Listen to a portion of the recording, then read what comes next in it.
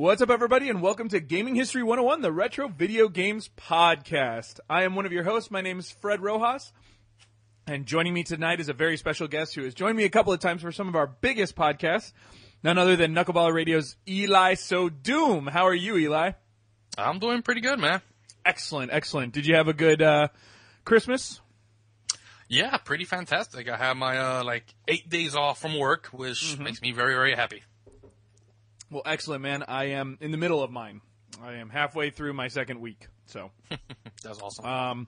Well, good. Yeah, it was a good Christmas for me, too. But I will talk about some of that stuff over on probably the B team when I talk about it. However, I will tell you guys I did get the 3DS Link Between Worlds, which, Eli, I know you got as well for Christmas. Mm-hmm. Mine was I've a self-bought been loving Christmas the gift. shit out of it, dude. Yeah, that 3DS XL is definitely amazing. I'm very pleased with that screen. Well, I mean, the 3DS as a whole. I just been liking everything about it. I've been playing, I bought New Leaf for me and my girl, and it's just been cool. The little shit. She left, because, we weren't doing nothing here, so she left her boyfriend's house to spend New Year's there. I'm like, no problem. But I told her, make sure to log on so we can at least celebrate New Year's on New Leaf. Yep. You gotta get your stuff. I remember New Year's was a great one in the original Animal Crossing because it unlocked a game. On New Year's, there were 30 original NES games in the GameCube version of Animal Crossing. Yeah, that I remember. Yeah. There is none in this one, right? There are no NES games. No, right? They've stopped doing NES games now that there's a thing called the Virtual Console. Yeah, that would have been nice. But yeah, so, and I'll say it yet again, even though I said it before we went live, so it's on the pre-recording. Our boys at 42 Level 1, Yuri and various others across the pond, our listeners that are in Europe, it is currently 12:15 Greenwich Mean Time, AM, so you guys are enjoying 2014 while Eli and I have about 5 hours to go. So, well, I have 6 hours to go, actually. I'm Central Time, so I got a while, but so I'm in the future. Yes. So happy New Year, but those of you listening, it's probably 2014 now, so welcome from the past. But anyway, tonight's show is going to be about Final Fantasy VI, also known as Final Fantasy III on the Super Nintendo. Eli and I both played it. We're going to be talking about it. I should warn you in advance, it's spoiler heavy. And we're going to change... What? Idoi. Yeah, right. Spoilers, the world ends. But damn, man, I didn't know that. I know, just right off the bat, we're gonna open with the heavy shit. And Darth Vader is Luke's dad. So we're gonna do that, and we're gonna do our format a little different this time. And this is not unique. I'm gonna give credit where credit's due all across this podcast.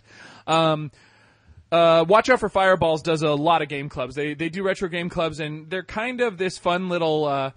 I know Gary and Cole will probably be pretty mad that I call it this, so I'm sorry, guys, but they do a little bit of a elitist version of a playthrough, but they do it with a ton of care. They know how to do game clubs, and they've made me reflect back on my game clubs. And what's it called again? It's called Watch Out for Fireballs, and they do 2 to 4 hour podcasts, but they break it up into multiple episodes, and they do an episode every 2 weeks, and they play, Eli, mostly hardcore RPGs. Everything from old PC stuff. They play both Fallouts, but occasionally they do more recent stuff. I know they've done more recent from a retro perspective. They do Eternal Darkness, and they've done a lot of other games, and they really dissect it and break it down. But one of the things they do that I really like is before they talk about it, so they can really dig deep into kind of the gameplay elements and their impressions, was they just get the plot out of the way right at the beginning.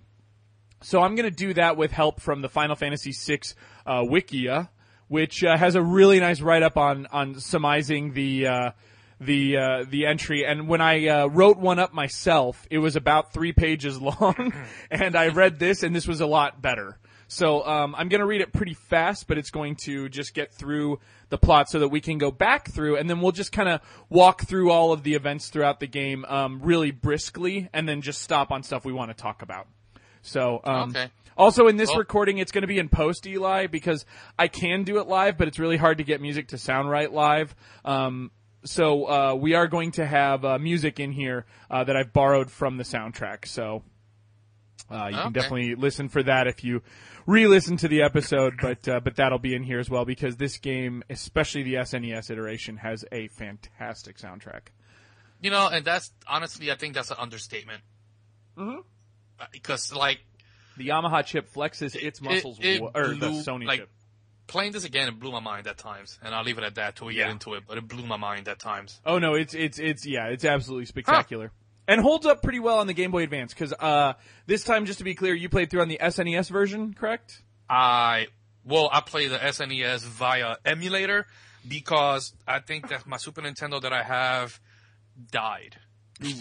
I had a Dreamcast die on the last Game Club, so I understand. So, yeah, I think my games are fine. Like, I have, for the record, I own Final Fantasy 3, a hard copy. Yep. But, I think it died on me. But, I played it on my handy-dandy little all-in-one, Hewlett-Packard computer. And in the Windows 8 shop, there's a SNES emulator. Yep. It actually was really good. Like, I couldn't get ZSNES to work on it. For some reason, yes, Windows, it kept crashing. Yeah, ZSNES uses kind of like an adapted command prompt screen almost. It's like a GUI that's written to run kind of DOS in the background. So it's kind of like DOSBox? Kind of, yes, very similar. And therefore, it doesn't like Windows 7 wonderfully, but Windows 7's really good with compatibilities. So if you have issues, you can kind of run it in compatibility mode. Because I do like because of the filters. ZNES, oh yeah.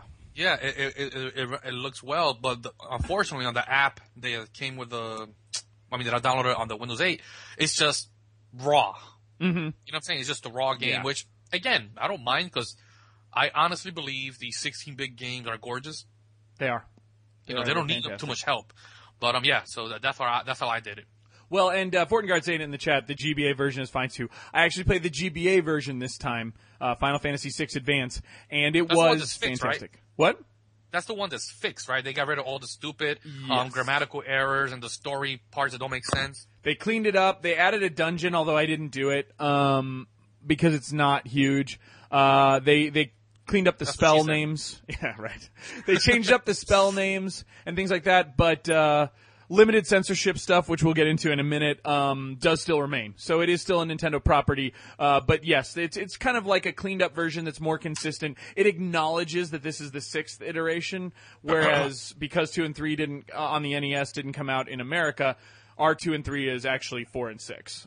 We've gone over it as many times, so I don't want to rerun that. I'm sure the fans actually know the whole Japanese and American differences between the numbering. Well, yeah, and we definitely covered it on our Final Fantasy episode. So if you haven't heard that, go back and listen. Eli and I actually ran through Final Fantasy 1 through 6. But we gave Final Fantasy 6 15 minutes. And so now we're going to give it 90 to 120 minutes. So we're going to give it the credit that's due. And actually, Eli, you're the reason why we're doing it. Because you were like, fuck yeah, I'd do this. And I need an excuse. This one and Link to the Past. Mm-hmm. Those are 2 games that I'm looking for an excuse to play. Because I do find it hard to play retro games when I got a stack the size of my head of games to play. Correct. You know what I'm saying? But if I get an excuse, we're doing a game club, I'm like, okay, bet. You know what I'm saying? Right. So, yep, and that's exactly why we do this game club. And I do acknowledge though that people have lives and they have their own pile of shame they want to get through. So on the plus side, Eli, you guys can rest assured I will announce what they are at the end of the show. But I have already picked our next 3 game clubs. Ooh. And aside from February, which isn't going to be crazy because it's a shorter month, you guys are pretty safe across the board for our game clubs. So we'll see how that goes. But as you guys know, Final Fantasy VI, this may be your first time listening to Gaming History 101 Game Club. Final Fantasy VI is a very highbrow, very strong title. It's covered by a lot of people. And I try to stray from titles like this because so many people have already done game clubs on it. There's probably people who are better than me who've done it. I can tell you Watch Out for Fireballs did it. Theirs is a 5-hour podcast, and so they delve really into it. So this is going to be a little more skim than that. And I guarantee you, Eli and I both know we're going to have to trim some of what we want to talk about already just going into it knowing that. So because of that, I try to stick to either games that you wouldn't traditionally want think of someone doing like we did, Mickey Castle of Illusion, which actually is one of the most complimented ones we've done. And things like that, or games that people haven't played, so I'm giving you an excuse to play them. The only downside is, like with the Blue Stinger episode, the only real way to get it is to get your hands on a Dreamcast and Blue Stinger. So, for what it's worth, it gives you an idea as to how to, like, play this game without playing it, so to speak. So, it's a way to do both. So, but yes, so without further ado, we will jump right into it. Before we do that, I do have a couple of things. One is listener mail. So you guys can write into us, gaminghistory101.com/contact, or go to the main page, gaminghistory101.com, and click on contact, and you can even give me a subject if you care to. This one comes from Jeffrey C, is what I'll say, but you emailed me. So he said, hey, I love the show. This is truly one of my favorite podcasts out there. It's one of the rare shows that are timeless and you can listen to whenever and learn a ton. I can't tell you how many times I've used the knowledge I learned in Gaming History 101 in everyday conversations. Well, excellent. That's the goal. Everybody's kind of used to pop culture. People like to strut their film stuff. Now we can strut our video gaming stuff. And we do want to be – the one thing that I love about this, Eli, is everyone's kind of competitive when it comes to podcasts. We're all fighting over free ears. And what I like about the retro world is we all kind of band together. Even with my limited talks to some of the guys on Retronauts, they were like, yeah, if I've got the free time, I'll come on. Like, they don't look at it as – none of us look at it as competition. Same thing with Watch Out for Fireballs. It's like it's one big community, and the more you can learn, the more you can. He said, I hate history, but now it seems like I spend most of my time learning the history on everything from firearms to computers. Well, good for you, buddy. It's great. It's great to know why things do what they do. It's good to know that fun stuff too, because you can. I don't know if you'll get a date from it, but it's cool to be the jack of all trades in your office. He said, I've been catching up on my backlog, and I just listened to the Mega Man episode, so he's not too far back in his backlog. And I have to ask, were you being sarcastic when you said the GameCube was the best version of the Mega Man Anniversary Collection? Surely that's a joke. Not because I don't like the GameCube, but because they did something sacrilegious on that version.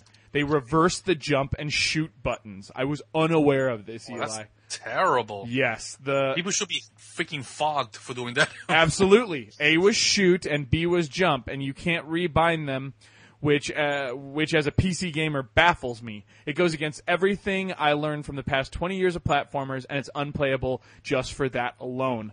I play inverted on console FPS, but this is just terrible. I agree with you.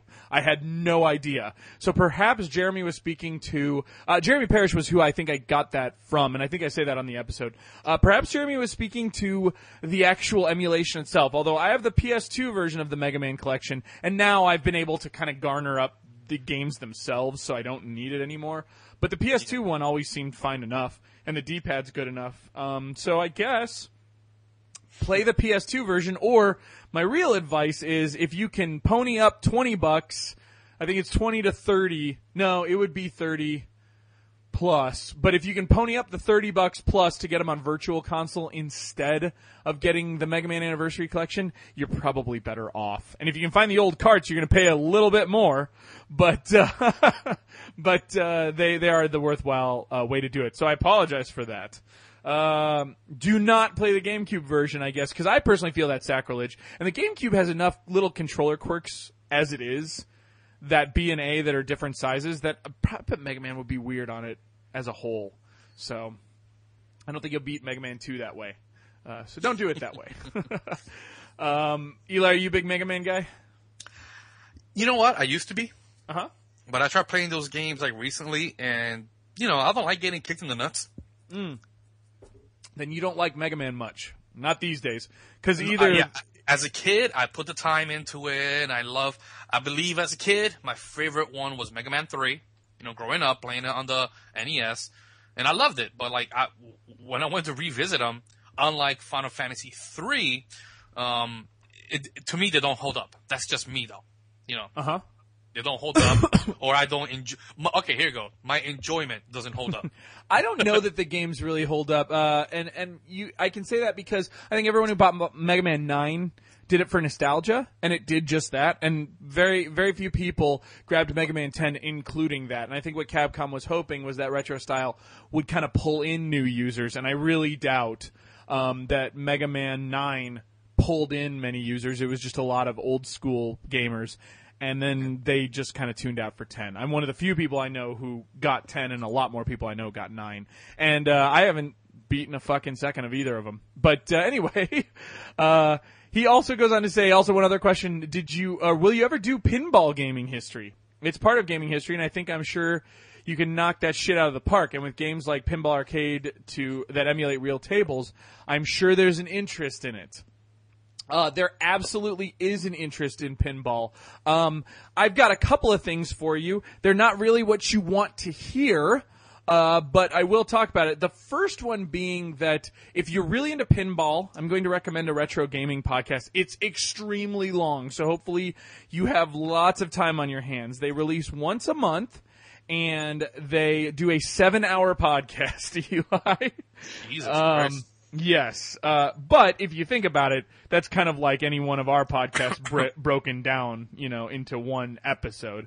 But they are called Retro Gaming Roundup, and they're the guys who run Game Gavel. They're great guys, and they have amazing amounts of information on pinball, especially because one of the guys there is an aeronautics engineer who loves to fix pinball. So that is a great place to get a lot of pinball information for right now. As far as myself, I played a lot of pinball growing up. I just don't know really how that show would function.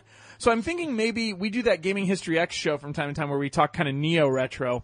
And I'm thinking maybe I can get Chip Sella, of course, pinball aficionado on, and maybe another pinball hardcore person who actually played old school pinball, and I know Chip did. And talk about some of the tables we like, and then fuse that together with kind of what, some of the pinball historical digital games did, such as Pinball Arcade, and there was also the Williams collection on 360, Wii, and PS2. And PSP as well, which is a solid collection of very classic Williams pinballs, that we could maybe weave into like a 1-hour show. So maybe we'll do something like that. And then last but not least, we do have an episode coming up. I think it'll be in February. That was actually going to have Chip in it as well, and it's going to be about digital pinball games. The games that were pinball games on old school stuff like Pinbot on the NES, Pinball on the NES, Crew Ball, Sonic Spinball, things like that. So those old school games. So those will be coming up, although I know they're probably not what you're talking about, and Warham's talking about it. Yes, PinMame and PimCabs are absolutely huge, and we will talk a bit about them. Maybe I can get John in for a second on that one. Maybe we can get John in for if we promise to keep it to an hour. So we will definitely look into that. But yes, I understand pinball, much like arcades, is one of those things that people wonder why you don't do more episodes on. And I think the hard part about them is by the very nature that they are quarter short experiences, it's hard to really reflect on them too much without just firing off a list. But we will do the best we can. We will do the best we can. And Warham is talking about how Pleasure Dome is where you can get pinball ROMs and stuff. And I hear those things can emulate very well in a digital format the games of old. So definitely something to look into. PinMame is what it's called, and PinCabs is another one. All right. So with that in mind, Final Fantasy VI.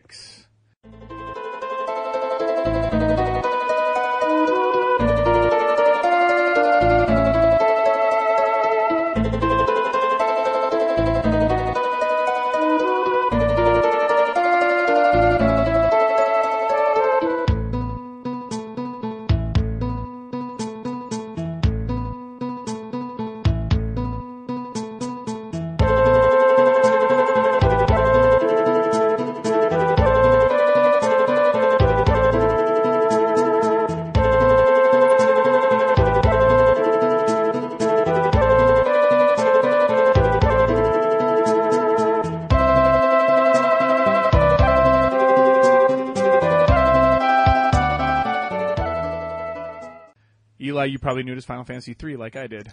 Mm-hmm. Just to give you guys a little background information, it was first released on the Super Famicom in Japan, April 2nd, 1994. Came out officially October 20th, 1994, and made lots of kids' Christmases. Unlike Final Fantasy II, which was a remake of Final Fantasy IV, made easier and significantly shorter, Final Fantasy VI is relatively untouched from its original Japanese version, and it was one of the larger carts. I do believe, I couldn't find specifics, but I do believe the cartridge retailed for $89.99 when it came out, due to the massive amount of chips. So that's crazy. Yeah, it was a fucking massive game. Another thing for those of you who have played through the archives probably noticed that Final Fantasy 5 and 6 are equally strong and large titles that even kind of look the same in terms of graphical prowess. But it's weird, right? Because they're 5 and 6, and how do they crank them out so quick? Because Final Fantasy 5 hit in late 92. It would have hit America in 93. It was going to be called Final Fantasy Extreme, I think. And then Final Fantasy 6, or 3 for us, came out a year later. And so the question was, how did they do that? Well, basically it was two different members of the Final Fantasy world splitting off. You guys can probably, again, we can talk more about it, but it was covered pretty extensively in the Final Fantasy episode, so I don't want to be redundant. Also, the game's translation was pretty good. However, famous translator Ted Woolsey, who was responsible for a lot of the kind of, he kind of localized stuff instead of just translated it. He was given 30 days to complete this. So, crap. And as we'll talk about, Eli, this is a long fucking game.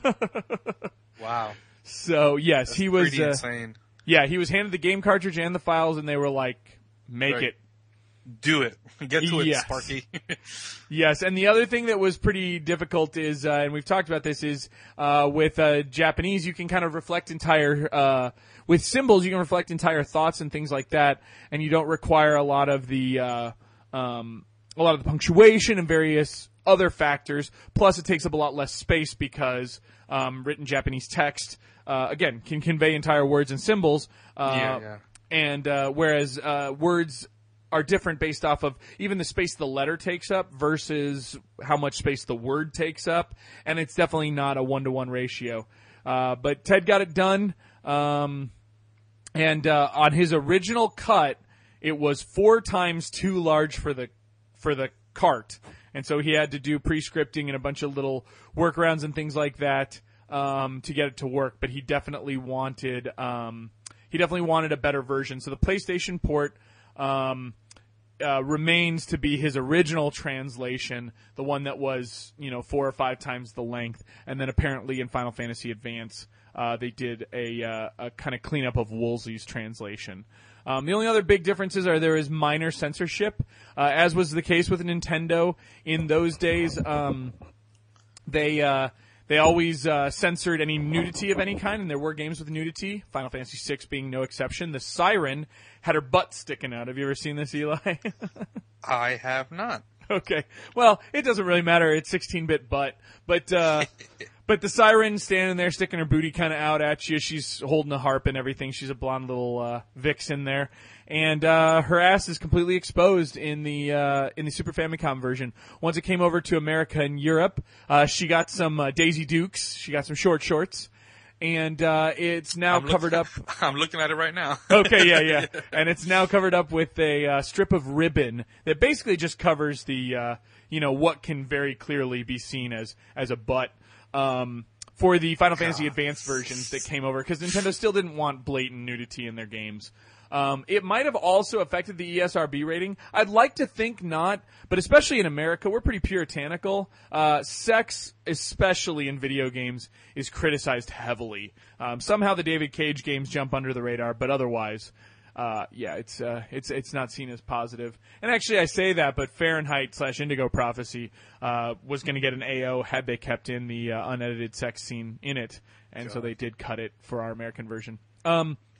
Other than that, bars were seen as cafes in America. That's why they're all called cafes. Yeah. They're supposed to be bars or pubs.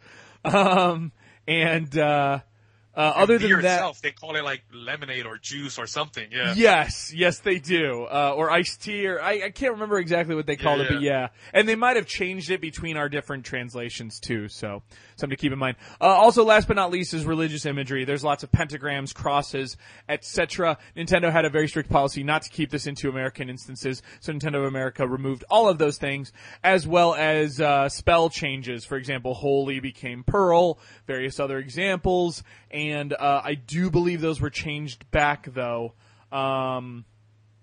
Let's see here. Yes, a lot of that changed back for the PlayStation, and as well as Final Fantasy Advance. So there you have it. And other than that, basically, Final Fantasy VI was ported quite a few times. It is on the Virtual Console in its original American form. It is also on the Game Boy Advance, as I had said. Final Fantasy VI Advance is a little expensive. I want to say $30-$40. Probably well worth it, especially because the SNES cart will run you $60 to $100, depending on the degree of what's the word I'm looking for? Condition you're looking for. And in addition, the battery backup save can falter on you, of which I believe it's non-volatile RAM in the Game Boy Advance version, so it will indefinitely save. But that may also have a battery backup.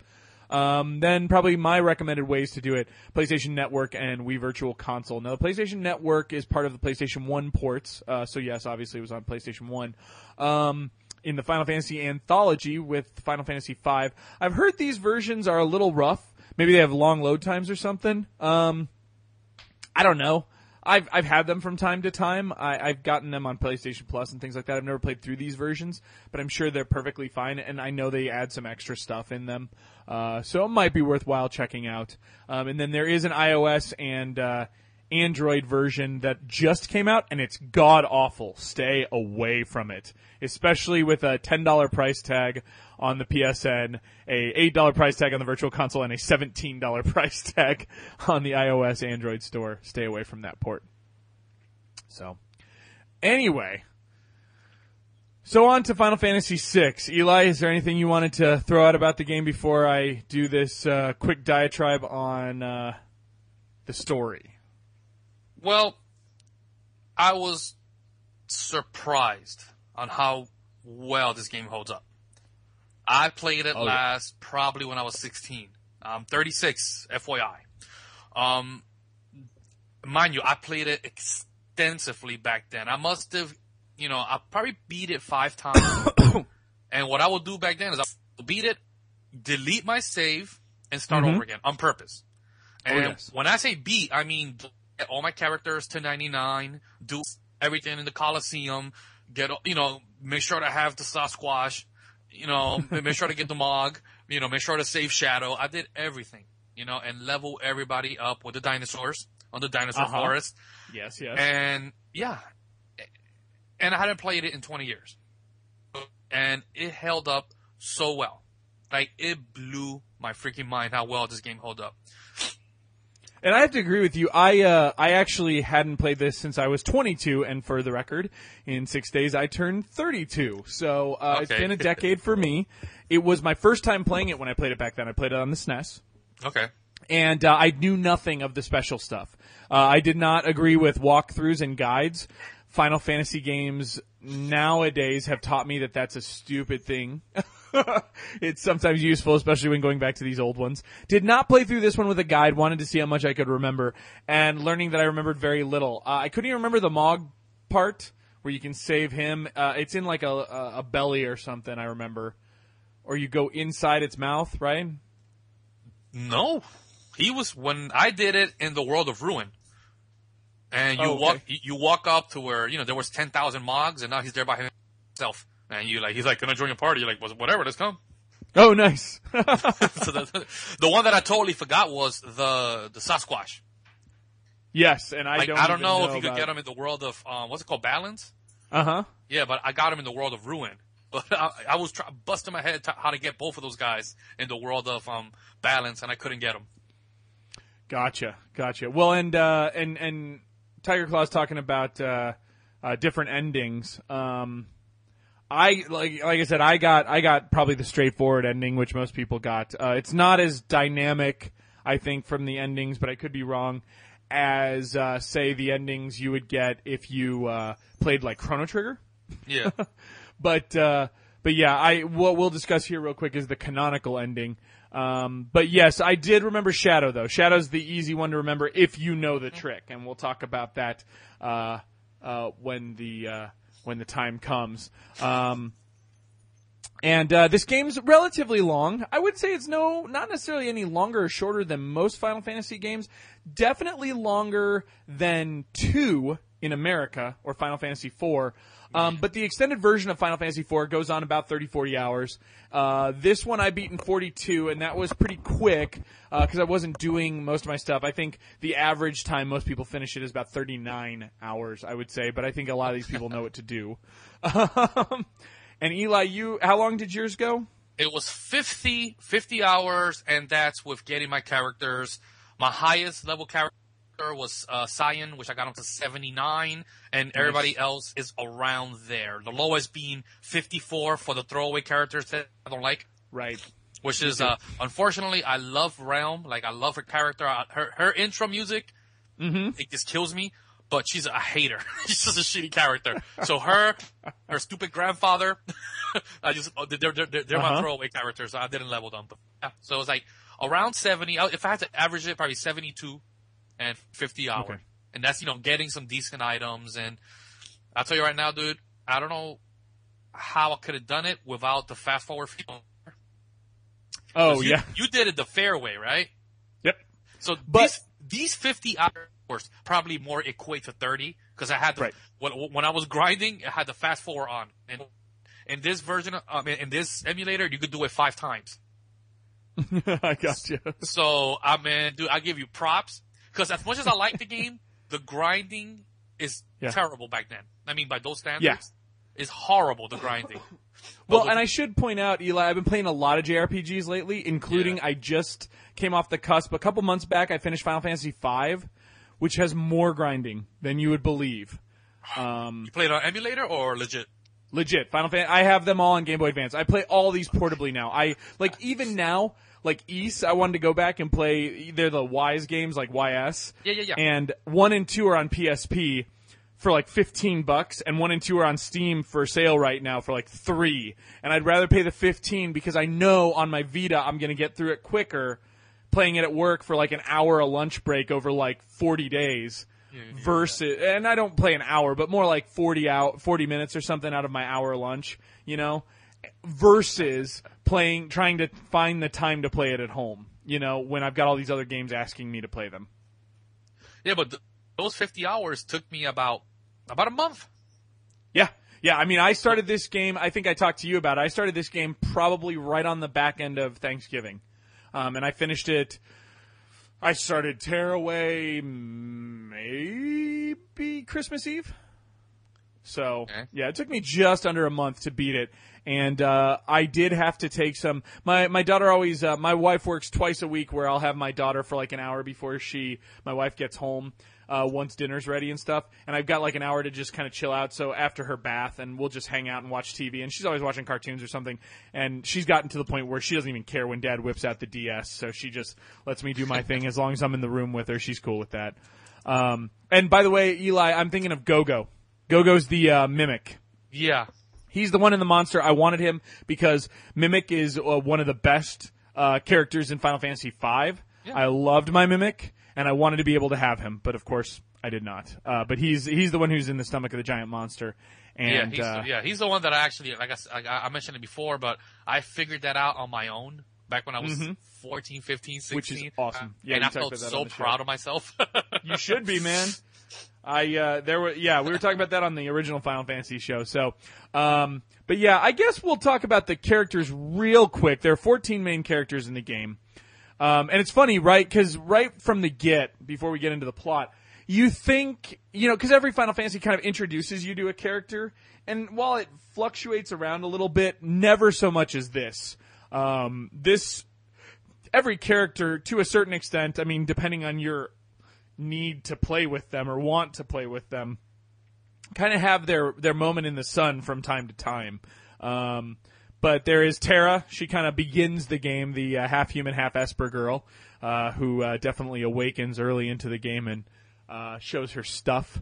Then there's, of course, Locke the thief. Everybody loves a thief. I'm sorry, treasure hunter. It's treasure hunter. Yeah, exactly. There's Edgar, the King of Figaro, or as I like to call it, Mos Eisley. I'll talk about the Star Wars connections from time to time, but I promise not to geek out. Good old Saban. He is the martial arts guy. He is the your tank. But he is Edgar's brother. Then there's Cyan, the knight. I always think of him as like, you remember in did you ever watch Captain N the Game Master? Back in the day, yeah. Yeah, remember the Simon Belmont that was a real pompous, kind of douchey surfer guy? Yeah. I always think of Cyan that way. Every time I read his stuff, it was always like, and he doesn't even act that way. You know, he's been through some shit, to be honest with you. But I always think of that when I see Cyan's picture, his little sprite picture. It's like, I am Cyan Garamond. You know, I am a local knight. Yeah, exactly. There's good old Gao, the feral wild child. The feral child, yeah. Yeah. Who's in the Velt, who actually, from the beginning, became one of the craziest characters, one of the strongest characters if used appropriately. I think he's overcomplicated for his uses if you don't know any better, but he can be a very strong member of your team. Yeah, I know, like, when I first got him, I happened to get one of the marshals, and the marshal rage attack, it would just kill everything in one hit. Yep. Did it, which kind of drove me nuts. I'm like, dude, his ability to hit was a little weak. No, but he did this one attack. I forgot what it was called, and it was like a whirlwind where the whole screen will fucking go nuts. Yep. And it would like little swirls appear over the enemies. And at the point when I got him, one hit everybody if he did that attack. Yes, and those squirrels are actually in 5 as well. They're in a very scary one-hit cave. Those squirrels, if they hit you, it's over. Then there's Setzer. Setzer I love because he's Han Solo. He is the shit, and nobody can tell him otherwise. I also like that his that when you first find him, he's got the roulette as his weapon. Then there's Shadow, the ninja mercenary. I always wanted Shadow to be cooler than he is. However, after the world ends and, you know, he joins the returners, or the rebels, as I like to call them, he's definitely a great ninja mercenary. I don't like that he's really unfaithful to your team, though. Well, but I guess he has. At the beginning, he's once you save him, of course. Once you wait for him, at the beginning, I mean, he's all yours. He lays it out clear. He's like, look, I got no loyalty. Don't fucking touch my dog. And I love the whole, that's Shadow. He will cut his mother's throat for a dime or for a nickel, whatever the hell the quote is. I love it. I love it. Yeah, it was great. And then there's Realm. A Realm you didn't care for. Wasn't very as a fighter, but her character steals my heart every time. Okay, she's really cool. You first meet her in Thamasa, and she's the artist, basically. Yeah. And then there's Strago, the blue mage. I love blue mages because they kind of steal the best of everyone's world. Death. If you ever can teach Strago Death 5, a lot of your work is done for you.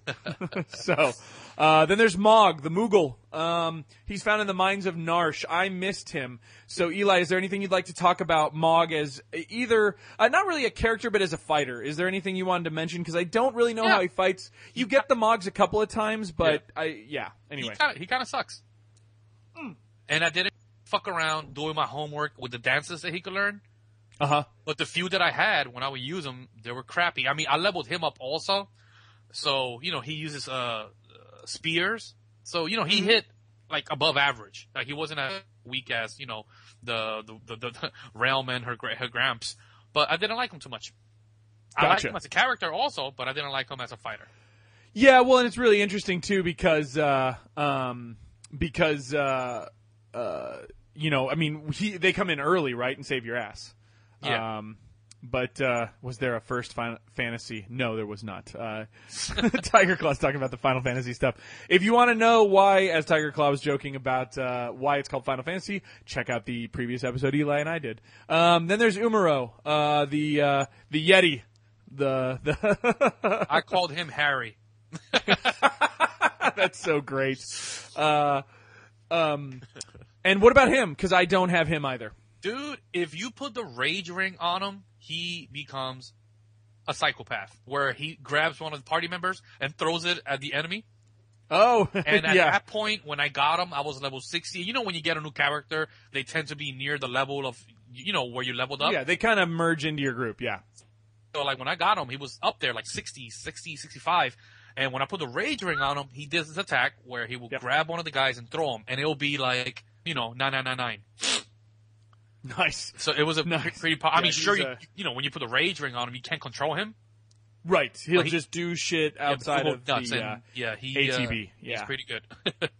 And last but not least is Go-Go, the mimicry. He's in the stomach. Again, he's a mimic. What I like about him is he literally copies what the player before him did. Yep, even if it was one of those unique abilities that each character has. Exactly, which is why you want him. There's a lot of stuff, and again, it kind of leads into this, and we talked about this a little bit, Eli, in the Final Fantasy episode. But, excuse my cough, there's a lot of focuses, and this is really starting to grow into its own, and a lot of you have probably played Final Fantasy VII over 6, but many of you have probably played both. This is where the ability to move front row, back row, which is crucial in one of the early boss battles, is important. And also the order in which the characters are lined up is important. And definitely in the case of Go-Go, you find some crazy move you've got, such as, Umaro on Rage, and you put Go-Go next to him, and you can really clean house. Well, my thing was always, back in the day, even though this time around I never found Ultima, I forgot, and I didn't want to use a strategy guide. I kind of wanted to do it, raw. Yeah. Even though I did use a walkthrough once, and I forgot what it was for, but I used it because I was like, "What the fuck I need to do?" But anyway, yeah, I had to do it once or twice too. I got lost. But like what I did back in the day was I would have Sabin use Bum Rush, and then I have my mage use Ultima, and then Flare, and have him copy either one of those three. That's it. It was over. Oh yeah.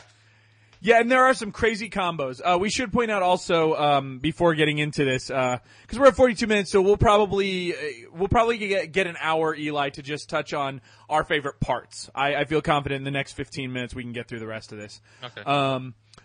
But going into it, aside from the characters, I think we should just, dissect, real quick kind of how this game works in terms of like the magic, the espers, and the accessories. So basically, aside from your usual equipment, and much like Final Fantasy's pretty much started in 4, your equipment is based off of the job and or role that your character has and what they can carry.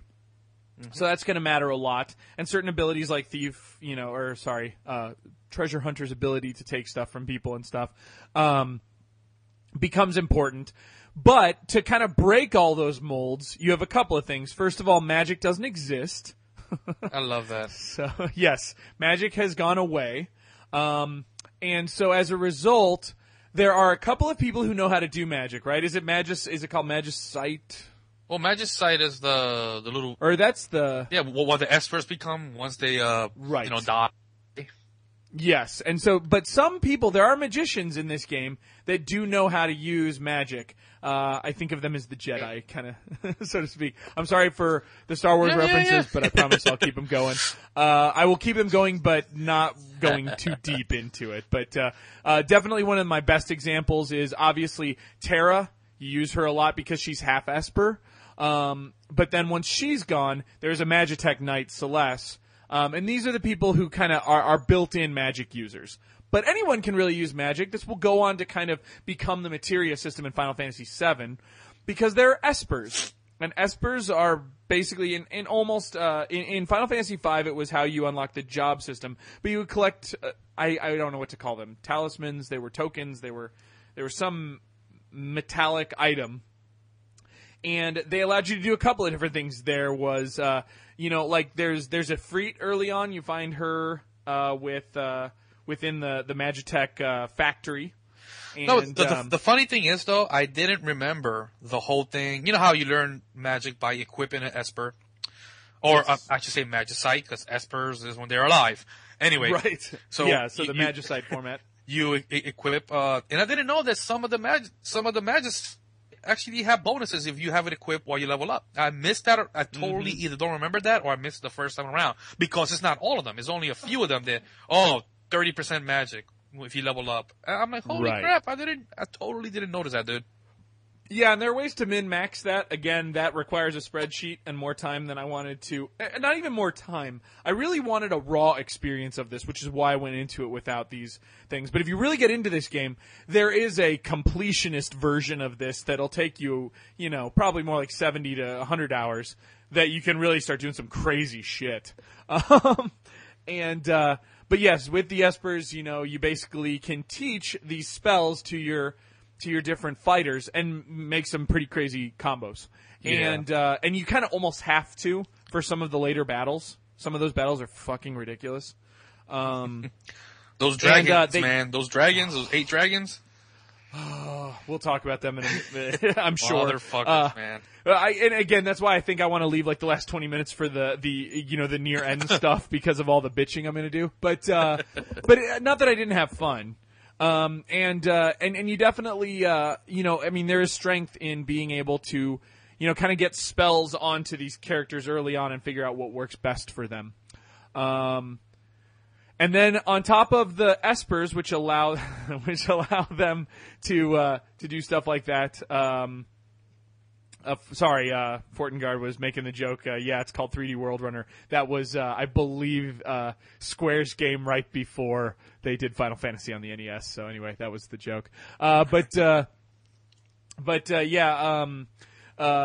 Then last but not least, you've got the accessories. Every character can carry 2 accessories. They're sold all across the world, and they give perks.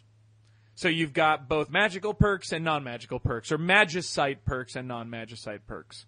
And again, with those, as you talked about, Eli, you can get some pretty crazy things. A pair of earrings on the right character can be very worthwhile. Or if you get the rage ring on the right character. What was the one that I loved this time I couldn't find? I found the Genji glove lets you equip weapons on both hands. But there's another relic that I didn't get it this time around. The one that lets you hit 4 times. Oh, yes. So if you equip both of those on Sabin, I forgot what it's called. And he has the dragon claw and the tiger claw, dude. Oh, yeah. It's like, you feel bad for the monsters. And it's intended that way. When you see them both together, you're like, dragon claw, tiger claw. Yeah, okay. Yes, and his fucking hits are just ridiculous. And that's always been the joke, though, with the martial artist. I don't know if you remember the original too well, Eli, but the original game, that was the big trick, was to get your black belt to be dealing 9,999 damage every hit. So, anyway. All right. Well, here we go. Real quick, I'm going to clear my throat and try to get through this plotline. Eli, I'm sorry if you need to go to the bathroom or grab a drink real quick. This will probably take about 5 minutes. I'm going to burn through it as fast as possible. Those of you listening, I apologize if I move kind of fast. I'm going to try to be concise and articulate while also moving with forward pace to get through the plot of this. And really quickly. Go! Okay. And per request by Fortengard, I'm going to read the opening intro that is here from the Final Fantasy Wikia in Arnold Schwarzenegger's voice, or at least my best version of it. Actually, I'm not going to be able to do it. I know I'm not going to be able to. Just do the whole, do the chopper. The ancient war of the Magi, when its flames at last receded, only the charred husk of a world remained. Even the power of magic was lost. In 1,000 years that followed, iron, gunpowder, and steam engines took the place of magic, and life slowly returned to the barren land. Okay, I'm breaking into like a dungeon master, but fuck it. Yet now there stands one who will reawaken the magic of ages past and use its dread power as a means by which to conquer all the world. Could anyone truly be foolish enough to repeat that mistake? Okay, here we go. So, here's the background for it. 1,000 years ago, 3 gods known as the Warring Triad descended onto the world and warred for dominance. The conflict became known as the War of the Magi, during which the gods transformed humans and animals into creatures called Espers, giving them immense magical power. Eventually, the gods realized the war was destroying the world and turned themselves to stone, their final wish being that the Espers prevent their power from being abused. The Espers took the gods' petrified remains, fashioned a new dimension where they could live peacefully away from humans, and to hide away from the gods. To hide away the gods, sorry. In the present, the world has experienced technological revolution, while magic has faded into legend. To the south, the Celestian Empire, led by Emperor Gestal discovered the entrance to the land of the Espers and kidnapped several creatures. The Empire found a way to drain the Espers of their magical energy and imbue humans and machines with its power. This technology is known as Magitech. Using Magitech to overpower the armies of the nations, the Gelestian Empire conquered the southern continent and began to push north with the ultimate aim of world conquest.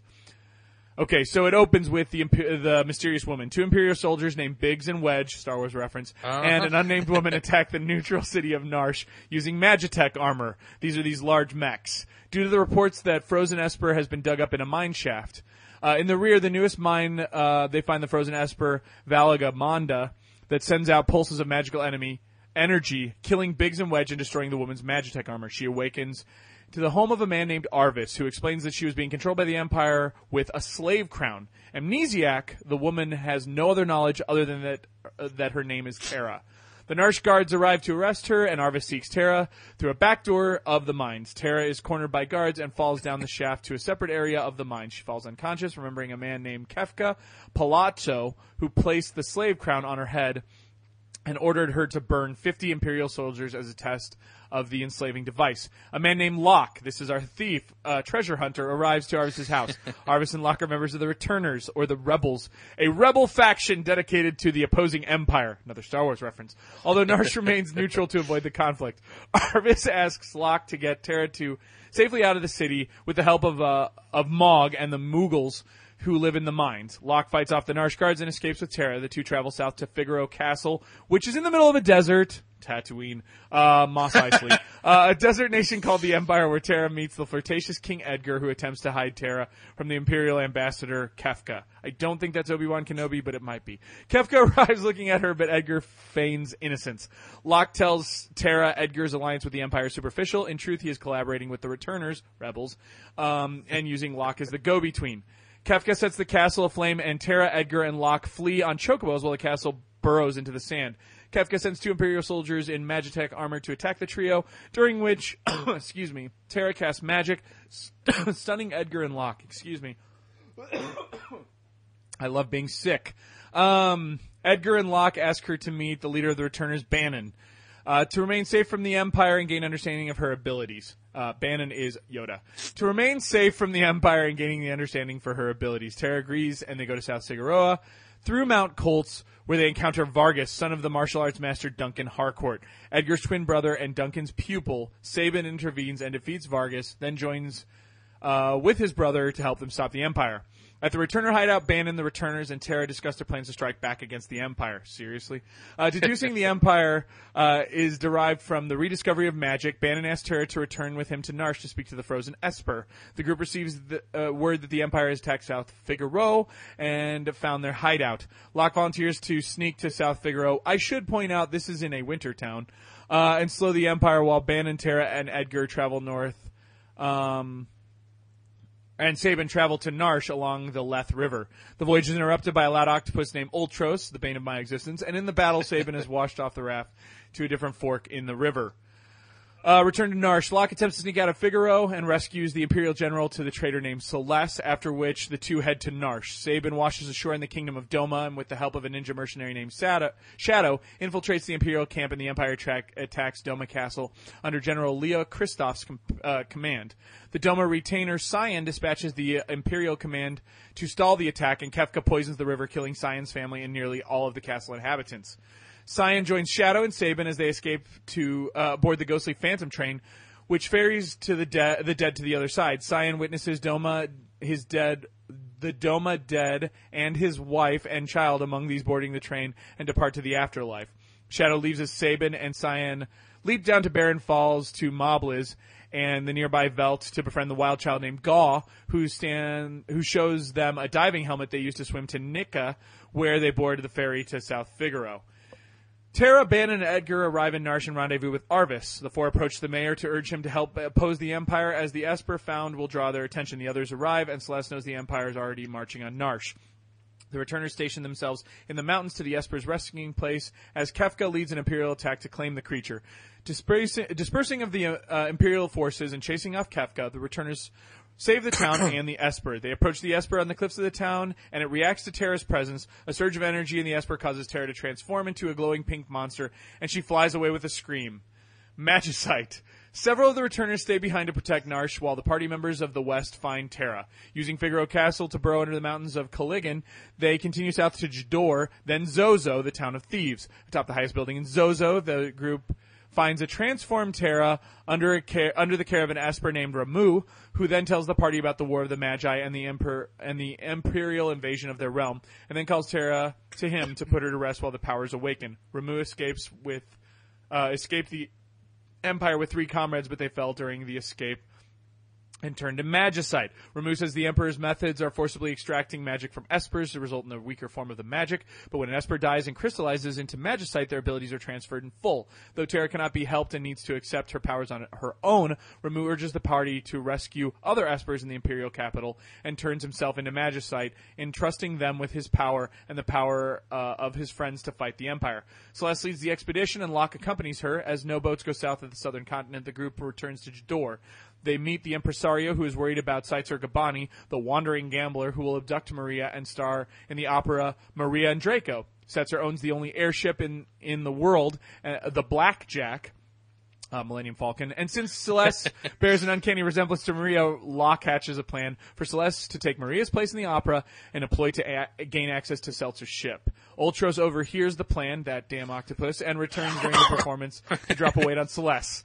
Locke and the others try to stop him. The show is ruined, and in the commotion, Setzer abducts Celeste. Celeste helps Locke and the others sneak into aboard the Blackjack, and Celeste tricks Setzer into helping them with while using a 2-headed coin. I love, real quick, that not only, and there's a lot of great jokes in the chat, I love that not only does he know about the 2-headed coin like almost immediately, but also that this scene is batshit crazy if you think about it by itself. Setzer flies the group to Albrook, where they set off north to the Imperial capital, Vector. With the help of the Returner sympathizer, they sneak into the Magitech research facility where Magitech weapons are manufactured. Witnessing Kefka tortured by 2 Espers, Shiva and Ifrit, they overhear Kefka declare his intention to revive the warring triad. Shiva and Ifrit entrust the magic site to the group. They continue through the facility and release several Espers being drained of their power. Their efforts are in vain, as the Espers are already too weak, and they turn into magicite. Sid, the star of the Final Fantasy series, arrives and tells Celeste the rumors that she's acting as a spy for the Empire, and that Kefka appears and tells them rumors are true. Locke begins to doubt her, and Celeste transports herself and Kefka away to the facility as it begins to overload.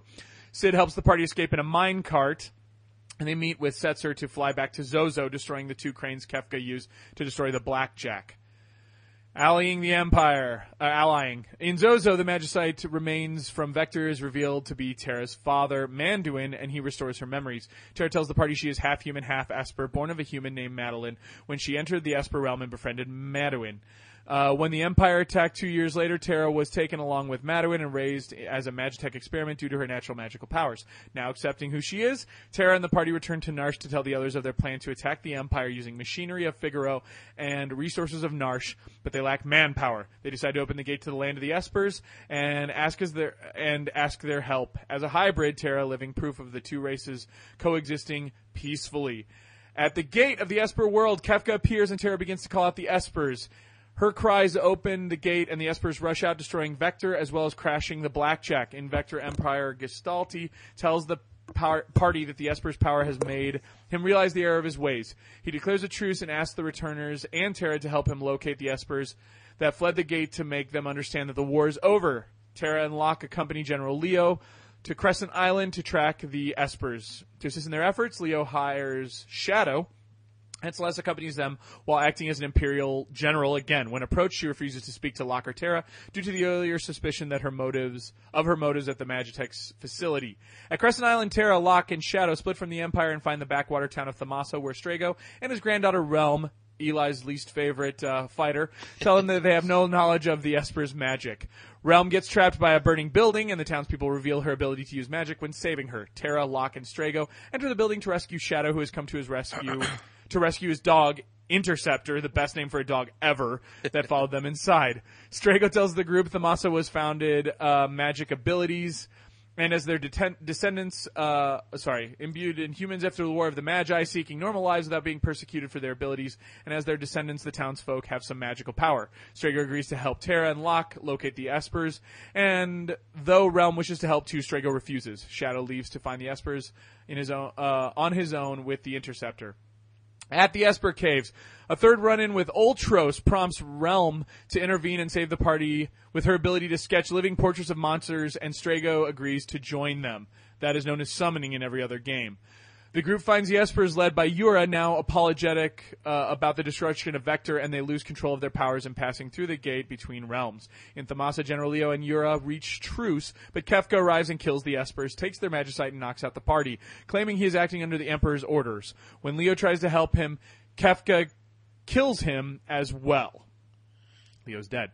The gate of the Esper world flies open and several Espers race to attack Kefka. By the way, he's Vader, if you haven't noticed. But he effortlessly destroys them and takes their magicite before departing. Alerted to the treachery of the Empire, Setzer and the other returners, sans Bannon, arrive at Thamasa in the Blackjack. Kefka and Gestal enter the gate to the Esper realm and find the remains of the Warring Triad and their powers. Raise the floating continent. The rise of Kefka. The returners board the floating continent, fighting back to the Imperial Air Force, as well as Ultros and his friend Mr. Typhon. They find the Shadow, who had kept working in the Empire. Or they find Shadow, who had kept working for the Empire until they attempted to kill him. After a battle with the legendary Ultima weapon, Shadow departs as the returners confront Kefka and Gestal before the Warring Triad. Celeste arrives as Gestal paralyzes the party, and he and Kefka urge Celeste to return to their side, kill their friends, so that the three of them can rule the world. Celeste refuses and stabs Kefka. Kefka attempts to awaken the Triad Gestal, knowing that that this would result in disaster. Kefka attempts to awaken the Triad. Gestal, knowing this would result in disaster, tries to stop him and is struck down. Kefka kicks Gestal's weakened body off the floating continent and his doom and moves the statues of the Triad out of alignment. Celeste warns the Triad's powers will go haywire and cause the apocalypse, but Kefka laughs it off.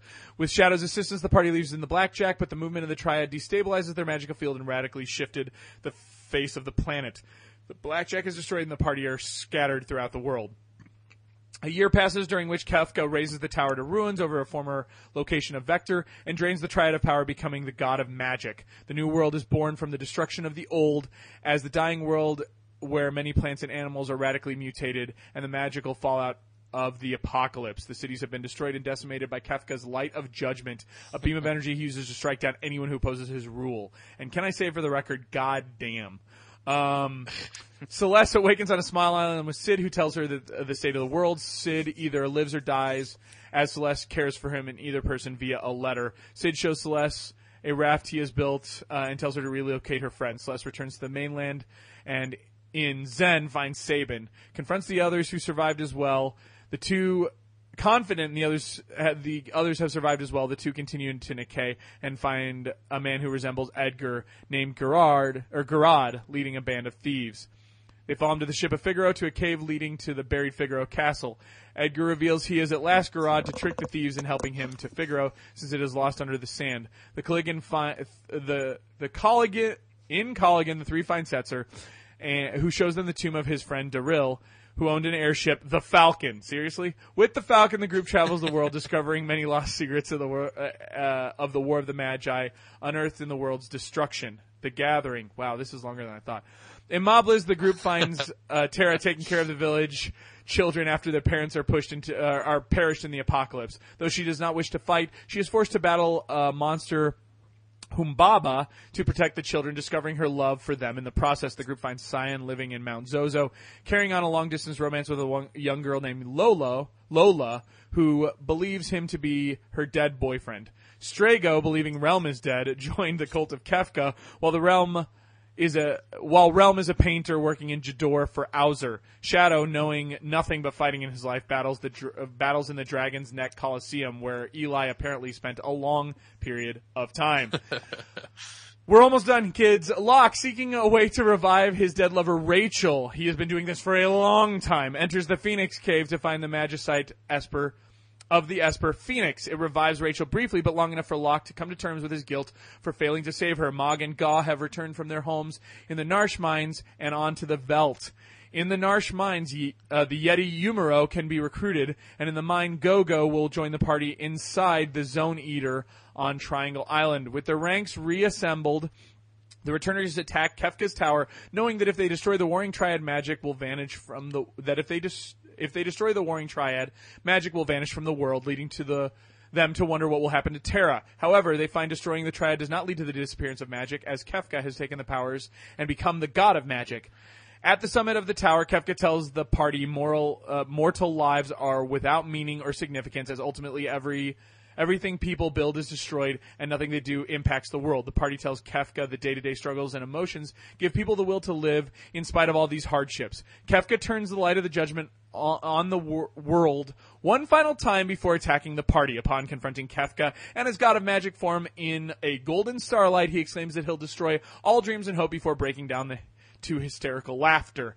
Kefka is killed. Yeah, right. And a great laughter it is. It is. Kefka is killed, but with him the essence of magic vanishes. The Espers' magic sight remains dissolved, but Manduin tells Terra she can endure as a human as long if she has strong emotional attachment to something in the world. With the last of her power, Terra leads the group to the tower aboard the Falcon and falls into the main deck, regaining consciousness to find herself alive due to her love for the children of Mobliz. The party flies around the world as the planet is restored and continues to and cities continue to rebuild in the aftermath of Kefka's defeat. Terra steps to the bow of the Falcon and releases her ponytail into the wind, finally free to live and enjoy her life as she sees fit. And she says, Did I say I'm Kefka? flying, I meant Terra. Jack, I'm flying. Yeah, exactly. Now, if you guys haven't noticed, as Eli pointed out, it's not just Star Wars. There's a little never-ending story, Titanic, and definitely the plot lines of both Fallout and Mass Effect 2 hidden in there. So, that is a 42-hour plot wrapped up in, I don't know how long that took me, probably roughly 17 minutes. Sorry about that. No, those in the recording, you didn't get to hear it, Eli. Heard a You Got Mail thing. The chat in All Games fails me again. Whew, okay.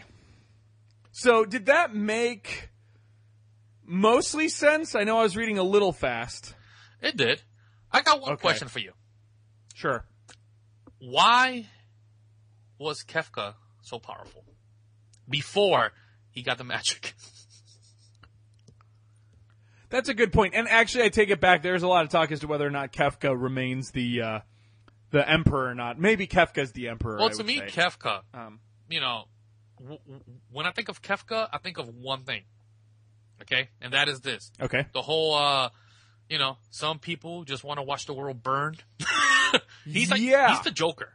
To me, he's not Vader. Because Vader, he was evil, but it made sense a little bit. But Vader was consumed by evil and in the end breaks through it. Yeah, but this motherfucker, he was a psychopath. No, he just wanted if everything. anything, he's an absolute sociopath. Yeah.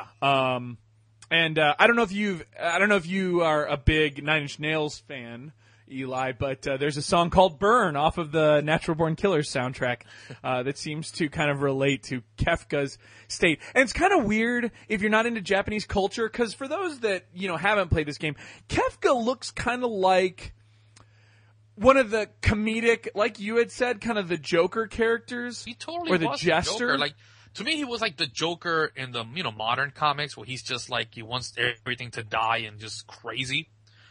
He's like what's it called in D&D? Pure evil?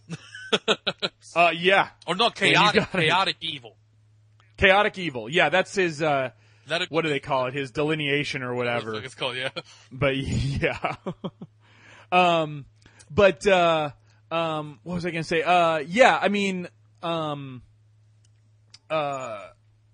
Sorry, hold on. You can do it.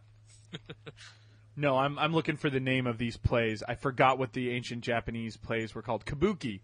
He strikes me as the chaos character, or as Fortengard is saying, the magical Joker of classic Kabuki. And I mean, he looks like it. What a very Japanese look for a character, whereas everybody else kind of looks like they rolled out of an Abercrombie and Fitch ad.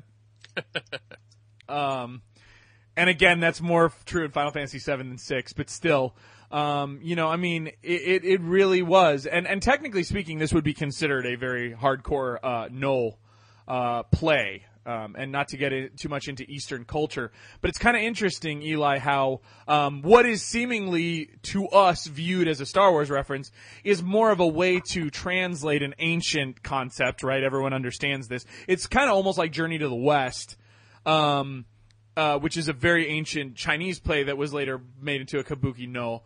with love to modern sci-fi. But anyway, he was just fucking crazy. He just literally, like you said, wanted to watch the world burn. Yeah, like when he kills Emperor Gestalt, he was getting hit too by the lightning. He summoned this lightning, and he was putting his own life at risk. Well, and that's why I wanted to call him Vader, right? Because he does exactly what Vader does in Jedi, But Vader does what he does in Jedi to save his son. Yeah.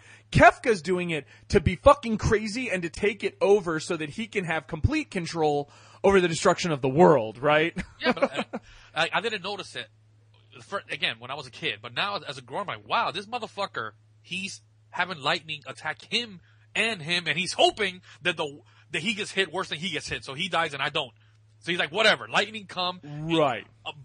Decimate this little area, and one of us is gonna die, and that's insane. Well, it's kind of like the fear of the person who doesn't fear death, right? Yeah. And Fortengard said, like the Joker in Dark Knight Returns, probably the best example of what I think of when I think of a metaphor for Kefka's character, and obviously this is a retroactive. Opti's like, I have no idea what they're talking about. We're talking about Final Fantasy VI and the plot. Sorry, Opti. But in it, I mean, seriously, like Kefka stands true as a retroactive character that personifies that scene where Joker has all that money they made with the 7 different clans of Gotham and burns it because money means nothing to him. That's not the point, guys. The point isn't to be powerful. Yeah. The point isn't to be strong or rich. The point is just to fuck everything up. I want to be the giant wrench in the cogs. Yeah. He's, like I said, he's a crazy person. It's like, he's like, I want to blow the world up. I want everything to die. And quite a crazy character. The other one that I wanted to talk about, I mentioned it slightly, and again, I wanted to get into this because this is kind of story-based versus gameplay-based, which is where I think we're going to lean to, from this point forward. Yeah. Was after the end of the world, and I kind of dance around it, during the Rise of Kefka area, but, that's where the world ends, and, I kind of talk about post-apocalyptic in that summation. But who is it that, in mind, she killed herself? She couldn't handle... Here we go. Celeste, she's the one to try to kill herself, right? Celeste, yeah. Well, it depends. Celeste, yeah. She tries to kill herself. I did not know, and it broke my heart this time around that you could save Sid if you fed him the fast fish. Oh, I didn't know that either. No, he dies in mine. He died in mine too, and I didn't know if you caught the fish that moves fast, he lives. And then he'll tell you, oh, there's a raft there. Dude, it broke my heart when he died and she tried to kill herself. I'm like, oh. Yeah. I'm like, yeah, and that's some heavy shit for a Super Nintendo game from 94. And that is in the American version. Yeah, because again, I'm playing the straight up ROM from the, Final Fantasy 3. Yeah. I mean, 3, yes. Right? Yeah. And dude, I could not believe that she tried to kill herself and the way it was shot. And they're playing her music. And you see the little tears like sparkling as she falls. I'm like, what? Are you kidding And it's me? extremely cinematic. It's like Eli, and I hate to really delve into this, but I think it's very important, and I think it should be noted. I'm probably gonna, if you guys listen to the B Team or you hear my Game of the Year discussion, I get in a lot of shit for attacking games for not really having strong plot lines. You know what I mean? Like a lot, and again, to give perfect examples, and again, we will not delve into each person's personal feelings on this because I kind of know yours from listening to your show. The Last of Us, heavily praised. Gone Home, heavily praised. Maybe not Beyond Two Souls, but there are other games this year. Oh, BioShock Infinite. All 3 of those games heavily praised on their story. And I kind of shit on that concept of the story. I like the way the story unfolds. The journey's very cool. Yeah. But to me, all of those stories, even if you've only played one of these, and I know for a fact you've played The Last of Us, yeah, they are derivative of stories we've already heard. How many times have you heard? Have you beaten BioShock Infinite? Yes, sir. Okay, cool concept, but seriously, we've gone. Quantum mechanics has been dealt with in other stories. In fact, it's pretty par for the course in a lot of classic sci-fi from like the 70s, 80s, and 90s. Same goes for kind of what happens in The Last of Us. You know what I mean? The overall. I mean, sure, the story in The Last of Us is, get girl to a certain place and survive, whatever evil. Even the ending, like, it was predictable, but it's how they went about telling that tale that really is its strength, not the tale itself. Yeah, definitely. Like, the little, to get on those quick side tangent, but like the whole thing where you see Joel during certain Wait, hold on real quick. Are there spoilers in this? No. It's like, there are certain scenes where, shit's going on, they're talking, and you just see Joel quickly glance down at his watch. Dude, I get a chill. Because, that was from his little girl. And, it's little shit like that. It's the little nuanced things that are awesome. Which, again, to lead back to Final Fantasy, like, for example, as stupid as it sounds, the little tears when Silas tries to kill herself, and you see the little tears just... little, tiny little effect. Dude, if they remade this game over, I would be in heaven. Oh, with like an HD or something? They could. Yeah, like it would be fantastic. Remember, that's what we thought Final Fantasy VII was going to be when they first premiered it, because they showed all the team members from Final Fantasy VI when they showed the initial N64, version, when they thought the Nintendo 64 was going to be a CD-ROM console, which was the original talks with Square. Also, I should point out, Fordengard is saying the Dark Knight Returns comic actually predates Final Fantasy VI, which, as most people probably know, Christopher Nolan's Dark Knight Returns is based off of the Frank Miller Dark Knight Returns comic book series from the mid-'80s. Late 80s, rather. But yeah, and so, like you were saying, Eli, that is completely true. And 16-bit was the first generation where things like those tiers could be done effectively. I don't think before this, in the Nintendo era, you could really do it unless you had, like, kind of like an out-of-place, kind of blown-up kind of bit image. Yeah. You know what I mean? To try to get a little, like, all the little story beats in this game are fantastic. Like, to go back earlier into the game, the whole Ghost Train and that resolution. Yeah. And what it is, and what it is, once you figure out what it is, and why he can't follow his family when he finally gets reaccompanied to them, and what you figure out from that. I know it sounds stupid, it's probably easy to look back on, but at the time I was playing, I didn't get the Ghost Train thing until I'm like, why didn't he follow them? And then, like, it comes to me. You know what I mean? Like, what you mean exactly? I mean, the way I figured... No, Fred, what the fuck? Wait, hold on. Yeah. Sorry, Fordengard, just let me know. I know you're on a delay. Just let me know in the chat. What did I say that was wrong? But anyway... Sorry, what were you saying? No, I'm saying, like, he didn't go because they were dead, and that was, like, the way I got it was the name for the train was kind of like the whole ferryman taking the dead people to where they gotta go. That's kind of what I got from the spirit train. Okay. And actually, this is what he was calling me out off, was my lack of knowledge.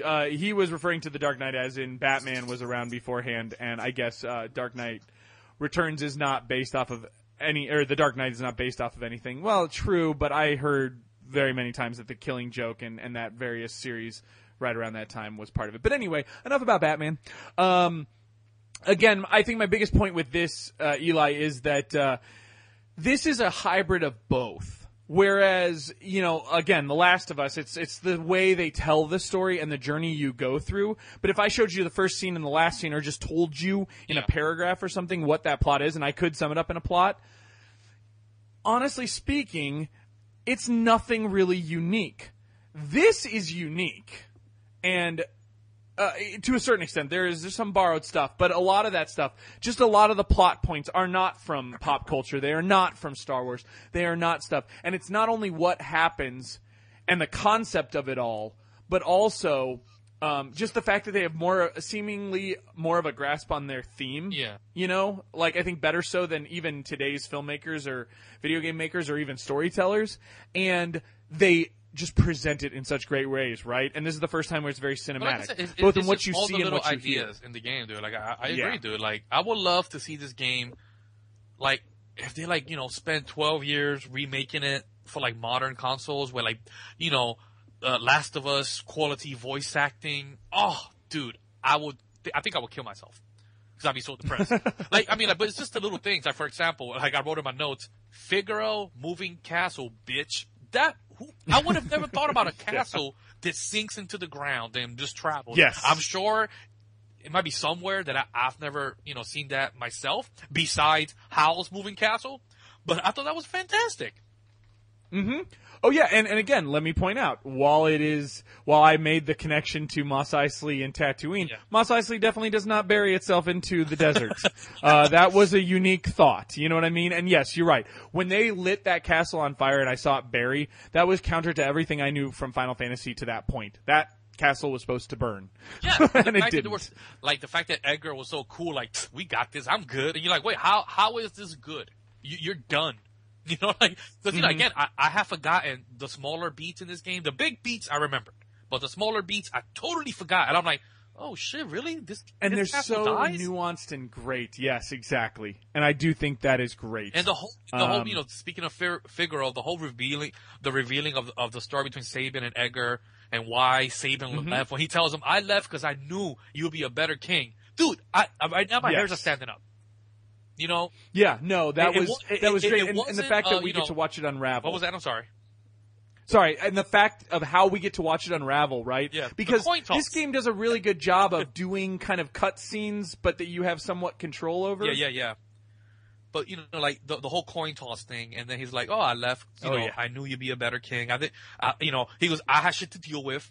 You know, it's like, little shit. Mind you, the way it's written is kind of simplistic. You know, the dialogue itself is pretty... But it was kind of forced into it. Again, mine was a little more complex, Eli, so I wonder if... now, mind you, it's 4 times the length of my translation was 4 times the length of yours, though. You know what, dude? I would love to check that out at least one. Maybe a transcript, which would be easier just to read it.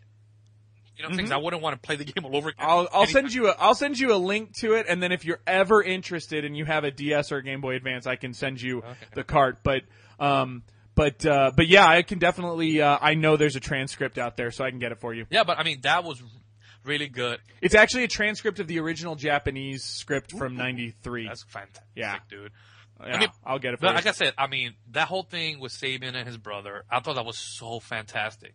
Like I said, when I read you know, I did it because I knew he'd be a better king. There's no hard feelings here. I left because I had to do what I had to do. You know, like right, because you wonder what that's going to be when they first meet up. You know, he's like, oh, he went to start training, you know, to take his training more serious. That's what happened, right? Because he goes to the mountain to become this great martial artist, right? He's on that path of learning all that stuff from their instructor, and see, Edgar feels that he abandoned the kingdom when it came time to decide who was going to be the heir. And I forget, sorry, I'm a little weak on it right now. Off the top of my head, was Sabin supposed to be the heir, or was it always going to be Edgar? Aren't they like, I mean, correct me if I'm wrong, but aren't they twins? They are, but I can't remember if they made some joke about, and again, that might be a localized joke, about like 1 second ahead of the other or something. But yeah, I don't recall, because again, dude, I mean, not that you mentioned that I'm missing 2/3. I mean, 3/4 of the freaking dialogue. It kind of upsets me, dude. But yeah, well, and like I said, but I think the point is that the town and the kingdom of Figaro would post them against each other to try to figure out who is the best ruler, and no matter who it was, right?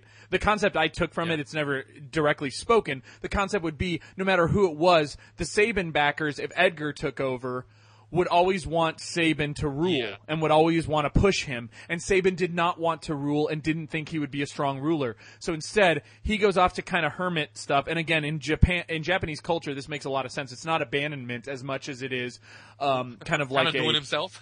Path of light. Yeah, exactly. I mean, but like it just shows like this vast amount of love between these two brothers. That little dialogue. And it just little shit like that, man. It's fantastic, dude. Or just simple stuff. There were all these shortcuts they could take that makes for a good, simple to grab storyline.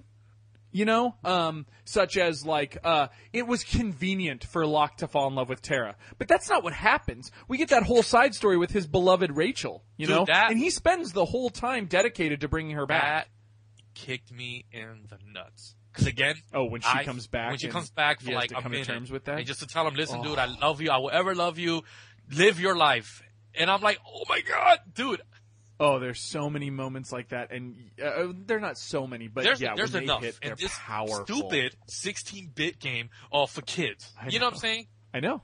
You know that beat with when Phoenix, you know, when he finds the Phoenix, what's it called? Not Esper, shit, Magicite.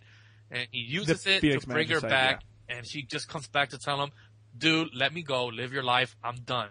Come on, dude. Come the fuck on. That is too much. Yeah. You know, that's why I love, I mean, I have forgotten the specific reasons why I've always held this game in such high regard. And now I'm glad that we did this. And now I know exactly why it's shit like this. Like, again, you know, to try to go into a little order, the next big thing to me was the one that I knew was good, but I wondered if it actually held up, and that was the opera. Oh, yes. Okay, well, real quick, before we delve into the opera, because there were a couple things I wanted to discuss from a gameplay standpoint, I should point out, that's the other thing that's kind of cool about this, right? Because for the first time, Eli, you know, there's a lot of kind of like openness, and there is some openness to Final Fantasy VI, especially once you get... The World of Ruin is completely open. Well, yeah, there is that. But even like when you get your first airship and things like that, the world kind of opens up. But it's still somewhat controlled. I never felt like I was wandering around aimlessly too long in Final Fantasy VI. But maybe it was because I was more intently paying attention to the dialogue. And, you know, like usually I'm sometimes skipping through dialogue. Yeah. Whereas I didn't find myself doing that at all in this. Nope. But I love when you split off. Like, for example, in a scenario where everyone gets split up in the very beginning, and this happens a couple of times where you are... What? When you're, like, on the river, and it's three separate parties. And you get to... Yeah, and you get to pick the thing. I thought I was going to block off I thought I was going to block off those other scenarios by picking one, and then I come to find out, oh no, Me too. Wait, I get to play them all. Me too. Oh yeah, the completionist. I'm like, wait, what's going on here? Fuck, are you kidding? You know, I do this. So you're not alone, dude. I'm like, what? Yeah, exactly. And so, and I picked Sabin first. I did the Spirit Train first. Yeah, okay, so. Yeah, I loved Sabin, but yeah, when you do those three scenarios and stuff like that, it's interesting because it gives you the openingness without kind of giving you so much freedom that you're just like, what the fuck, you know, or you're just overwhelmed, and it kept me on focus, and that helped. So real quick before we go into the opera, which is probably the next part I wanted to talk about, I definitely want to discuss real quick 2 boss battles. Okay. The first one being Ultros. Okay. That's the one when you're falling down the river. Yeah, okay. And he's the lazy octopus, but remember if what's-his-face dies, Tazo or whatever, or Tola, the old dude. Okay, the one you're like... If Yoda dies... right? You're such an ass. The one that you're escorting, right? Yes, if Yoda dies, you die. And remember, the everything else can be fixed with Ultros because if somebody else falls, you just Phoenix down them and you're good to go. But if he dies, right. And if he's in the front row, he automatically dies. Any hit Ultros can give him because you cannot level him. And I had major problems with this. This is the first time I had to look up to put him in the back row, and that's when I was like, oh shit, front row, back row is going to matter in this game. And it does. There are puzzle bosses. Well, that I remembered. That I totally remembered. So yeah, that's one part if it's really kicking your ass, because Ultros is a breeze if that guy's in the back row. Some lightning twos and that's it. Yeah. Well, and he's easy to kill anyway, but he inevitably goes after that guy for one attack. And if he's in the back row, he lives the attack, and if he's in the front row, he dies. At this point, you should have that called Total Guard, the one you pick one character to he kind of takes all the hits. Yeah. If they're right, in health or something, but but I don't think it saved him for some reason. The first fight that I had because it takes him from full health to nothing immediately. Ultros does one of those hits that he's got 200 hit points and it does 450 or something, or 450 hit points and it does 1,000. It's one of those kind of hits. In fact, to be honest with you, on that raft ride, you can have them all in the back row, and it doesn't really fucking matter. Because you're just using magic on them, or at least I was. The next one was the Battle of Kefka. That's the first time where you really have to learn kind of almost how to...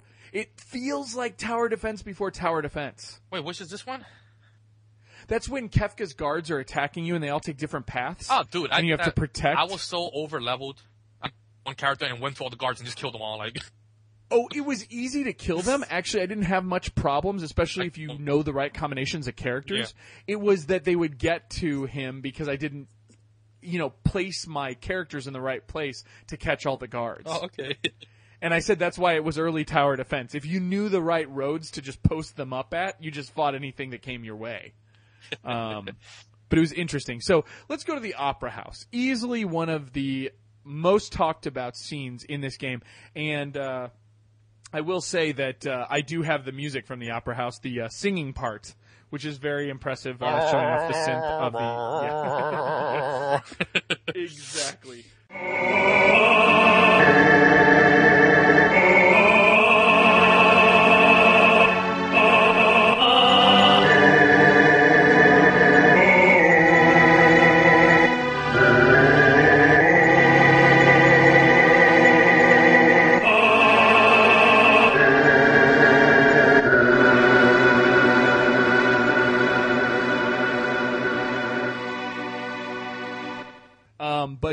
Talk about the opera. I mean, like I said, I remembered it being impressive as a child, which I was.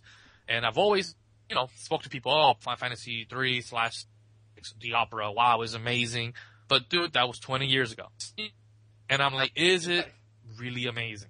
Is it? Is it really amazing? And when I got to it, dude, I thought it was.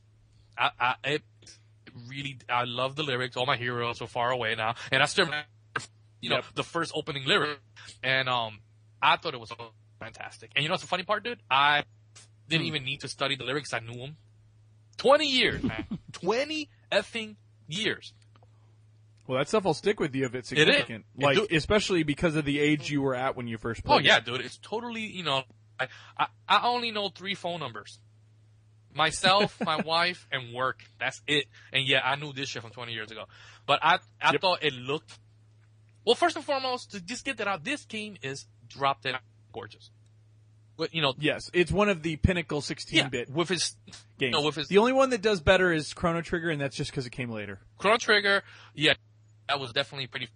But this game, but it's the same team, so it doesn't matter. Oh, it held up so well, fantastic. The whole thing, even the funny part, where you guys are really fighting, but the audience thinks you're still part of the show, and all the little stupid little beats was pretty freaking cool. Yeah, and I loved it. It was pretty crazy, and I've been told that I'm supposed to fear that Ultros fight, and that was such an easy fight for me. Oh yeah. But I think I was over-leveled, like you said. Like, I was pretty over-leveled. Like, anytime I was reading, when I would get stuck, like, I got stuck, we'll talk about it in a second, the Magitech Research Facility. I lost my way for a minute there. And it's cool, though, because I found all those really fucking cool items. There's a lot of hidden items in that facility. And I looked up the walkthrough and it said something like, you're supposed to be on... As long as you're like level 21, you're good, and all my guys were like level 30 or something. It's funny, and level 21 to 30 in a Final Fantasy game is a significant amount of leveling. Like you said, when you got to the end, most of your guys were in their 70s. Most of my guys were in their late 60s. Yeah, it's funny. I read that to beat Kefka, final boss Kefka, you're supposed to 50, and it should. I'm like, oh wait, damn. Oh, sorry, you cut out for a sec. What did you say? This to beat. You're supposed to be level 50. Like that. Uh-oh. Hello? Yeah, one sec. But yeah, sorry about that. And Tiger Claw's asking about how long was the opera. If he's talking about the actual opera, I mean, I'm sure it was supposed to go on for about an hour before Ultros fucked it up, but it's roughly, 3-4 minutes? Something like that, yeah. But anyway, you were saying that they say you're supposed to get to Kefka with at least level 50, everybody. And what did you say you were? It was like my uppers in the middle 70s. Yeah, there you go. Yeah. But he was still hard. 60s. Yeah, and he was hard in the 60s as well. I did cheat a little bit. I died on him, and I learned some of his weaknesses. So. Oh, okay. But again, that doesn't mean, there's, like all games from that era, there's knowing how to beat him, and there's actually beating him. Yeah, because one thing about my fight with Kefka, was, when you got to pick your party, the order. Mm-hmm. I remember wrong. I thought it was you had a party, you fight. It's 3 sections to Kefka. I thought you fight the first one, you get to the second one, next people will show up, and then your next, you know what I'm saying? Mm-hmm. But I didn't know fell will get replaced. Because if that was the case, I would have put my strongest people at the get-go, and I would have wiped the floor with him. So basically, I had my best at the end. Right. And basically, but I'll tell you one thing, I found something out. If you have, which again, worst people in the beginning, if you have Realm, but Kefka Prime, and you use the painting, she paints him, does Ultima on him. Oh, really? Yep. And now I'm like, oh, way to go, Realm, my pet. Yeah, see, I didn't do that either. But sorry, we're still getting some breakdown, and again, I'm sorry, I don't know who's responsible. I don't think anyone's responsible. Skype's probably responsible, so we'll blame Skype. But yeah, all the people calling right now, their families and stuff. Oh God, I didn't even think about that. Yeah, plus all the yeah, Skype anyway. families. Hey, look, I'm getting drunk. Still drunk. And there's some debate over me saying it was an hour-long opera. I was basically saying that the reason the opera was about an hour, I was guessing they were about an hour in when Ultros fucks with it, is what I was thinking. But they might have been on Act 2, in which case they probably would have been more like an hour and a half in, or maybe even 2. But anyway, so the next part I definitely want to talk about was the Magitech facility. So did you have much problems with this, or did you know it pretty well? Know it, but I was so over leveled that anytime like be gone, be gone, be gone. Well, I was able to grind through it, which it actually helps me level even more. But of course, I think my guys were 25 when I finally found Ifrit. And I remember that because when you're running out of there, those bots can do level 5 death, and I kept dying because they were all 25, so I had to sit in the dungeon and grind to level 26 for everybody, which I thought was pretty funny. But then I could live the level 5 death, which I was actually familiar with because it's in Final Fantasy V. But for those that don't know, Final Fantasy or level 5 death kills anyone who's a multiple by 5. Yeah, exactly. It's a mean fucking spell, and a great spell to have because every now and again you would just cast level 5 death and see who died, and sometimes some very big creatures would die. That's why I like Egg Zone. Uh-huh. That spell, dude, man, that spell is good. There are just those spells that put a smile across your face. The other thing was, the summons didn't... I guess the summons were long in this, weren't they? I didn't even use them as much. Barely use them in this game. Yeah, because for those that have played the Final Fantasy series, or even if you haven't, Final Fantasy V's summons take a long time. Ifrit and a lot of these guys who are your Espers in this, or your Magitech, they are summons in Final Fantasy V, and they have long animations. They're like 30-second animations, and this one they just come up and they're like, and that's it. Yes, they come in, fart, and leave. And in 7, Eli, you played Final Fantasy 7, right? Knights of the Round. Knights of the Round. You cast that and go make a fucking sandwich every time, and there's no skipping. You could go make a meal. It's so long, but you have to use it. The Sephiroth fight. No, for me, because I talk shit about, but I beat the fuck out of that game. I beat Ruby and Emerald, and I beat them using the mime and round. So imagine Knights of the Round, then mime in it. Knights of the Round, mime, and it's like took 12 years. Right. But man, to get back to the final quick, because we're kind of running out of time here. Sure. I will say one thing: this game is not a game; it's a time machine. It took me back to 94, 95 when I played this game, for better or worse, dude. Yeah. It really, really did. My memories, dude, it took me back. Really, really good. And I will say one thing. As far as this year, is my top 3 games of the year for 2013. Excellent. I was thinking about that because we have a thing on the B team that's like a game that you played in 2013 that wasn't from 2013 that was your best game of the year, and I can see that being on my list. I might actually even mention it, especially because I didn't I haven't played it in a decade, and it was excellent to go back to. Yeah, to me the whole game of the year list is whatever I play that year, regardless. I don't care. Have to be game of the year in that year, and this game is up there. It really, really is, and. Mm-hmm. And it's not just, I went into it scared because of the nostalgia. Right. And what's this going to do to this beloved game? Exactly. And nostalgia, I'm not one of those people that put blinders on when they, like, for example, people in certain movies, they're like, oh, it's the best movie ever, but it's 100% nostalgia. And they won't let go of that. With me, I can't do that, unfortunately. You know what I'm saying? I understand. So, and it held up. I will give this game like a 9 out of 10. Oh, yeah. 0.5 like out of 10. Still 9 now. out of 10. Yeah. If it came out right now, I would give it a 9 out of 10. Easily. And I think it would actually be able to do well because of the indie scene. But yeah, even if this came out in the heart of the strongest of the 360 scene where indie games would never have lasted, I still think it holds up.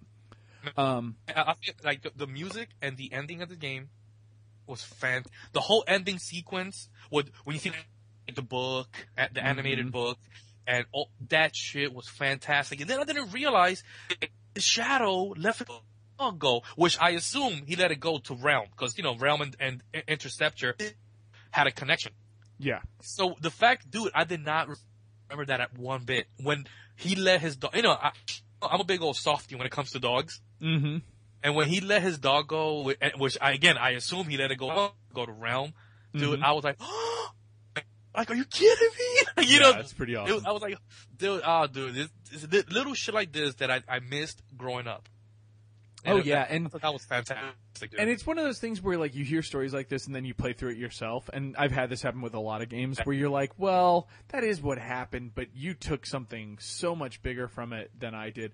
I feel like a lot of people, even without the nostalgia factor, and you guys tell me, listeners, like, tell me if you felt this, if you did play through it. I'm curious to hear what Jam said. Jam, who plays a lot, he's been playing along with our game club, but he had to have surgery in the middle of our game club. And he's on the mend, so hope you're feeling better, buddy. He did a beautiful Christmas card to us that's in the I believe the Mega Man episode. I posted it, but it's right around one of the Christmas podcasts on Gaming History 101. I have his video that's his Christmas card, and that's cool. Yeah, and he said he's about 15 hours from completing it. That's awesome. That's fucking and so first time or I don't replaying? know. Knowing him, dude, I would bet it's not his first time. I would bet not. I would love. And, I know you have a lot of fans of your shows who are into this. I would love to talk to somebody. Me too. I would. For the first time playing this. Yeah, if this was your first time through, definitely let us know, and definitely let us know your thoughts. As larger or small as they are, and as important or not important as you think they are, we would love to hear it. I would love to hear it. Like, one more thing I want to say is, like, pertaining to the dogs. Again, I've become the crazy dog person at work, and you know what? I wear that title proudly. But, when you first get to Miranda, when you first get the airship, and you go to the town center and they're fighting dogs, that shit pissed me the fuck. Well, you can tell them not to. You can't stop them, but you can tell them not to. Dude, like, I walked in the middle of the dogs to stop them to see if that would do anything, but it wouldn't. Because, if you wait for the dogs they're attacking and you stand right in the middle, they kind of stand on either side of you and can't attack each other. But that part pissed me off. I actually put the controller down. I'm like, these motherfuckers, man, they're fighting dogs. I wanted to kill these people. Well, and again, when do you ever see that in a game, though? That's pretty impressive that it's there, even if it's a negative thing. Yeah, it was there and it pissed me off. And again, it's another part of the game that it affected me. I'm like, damn, that's fucked up. Oh, yeah. Yeah, well, and actually, we've got a little bit more time. If you've got a little bit of time, like I said, I'm gonna make food for us to eat at midnight, which is kind of traditional. Oh, nice. But I'm making mashed potatoes and chicken. Nothing fancy. Excellent. Well, yeah, but it's a great. I definitely got a few more time. If you want to go. Well, because I know VGO's not going to do it because Tiger Claw is out and about. He's actually listening to us on a cell phone. So thank you, TC, for your continued support and being an awesome person. Thank you, sir. But he's the way that VGO gets online. So and I try to put a 2-hour limit on the shows themselves. We're at 1:45, so I can go about 15 more minutes if you're in. Yeah, whatever, dude. I'm down. Because there were a couple of things I wanted to talk about still, and I also didn't want to rush You wanted to talk about when you go to dinner with the Emperor, and it kind of reminded me of Chrono Trigger. Oh, yes. Yeah, actually, yeah. It really reminded me of the trial in Chrono Trigger, when you got to talk to the guards, and when he asking you questions, and you're like, and wait a minute, all the stuff you did in the game. Later, yeah, that you had fuck me later. And by the way, in Chrono Trigger, I still to this day cannot get a decent trial. I always am found guilty, and I know there's a way to be found innocent. Really? Isn't there? Oh, maybe there's not. Yeah, because even if you don't do it, you still get fucked. I'm pretty sure. Wow, really? I believe so. I could be wrong. But yes, that was a great scene. It was reflective, and I'm sure that's why it was put into Chrono Trigger. Again, we've talked about it. Chrono Trigger is a hybrid between and I did do a Chrono Trigger episode for those of you who want to know, but it was kind of disjointed, and I tried to stick with the plot and gameplay elements by myself in an hour and 45 minutes. It was pretty crazy. But Chrono Trigger was a collaboration between the Dragon's Quest or Dragon Warrior team, Akira Toriyama, who always did the art, and he did Dragon Ball, and then the Final Fantasy team all coming together and making a game together.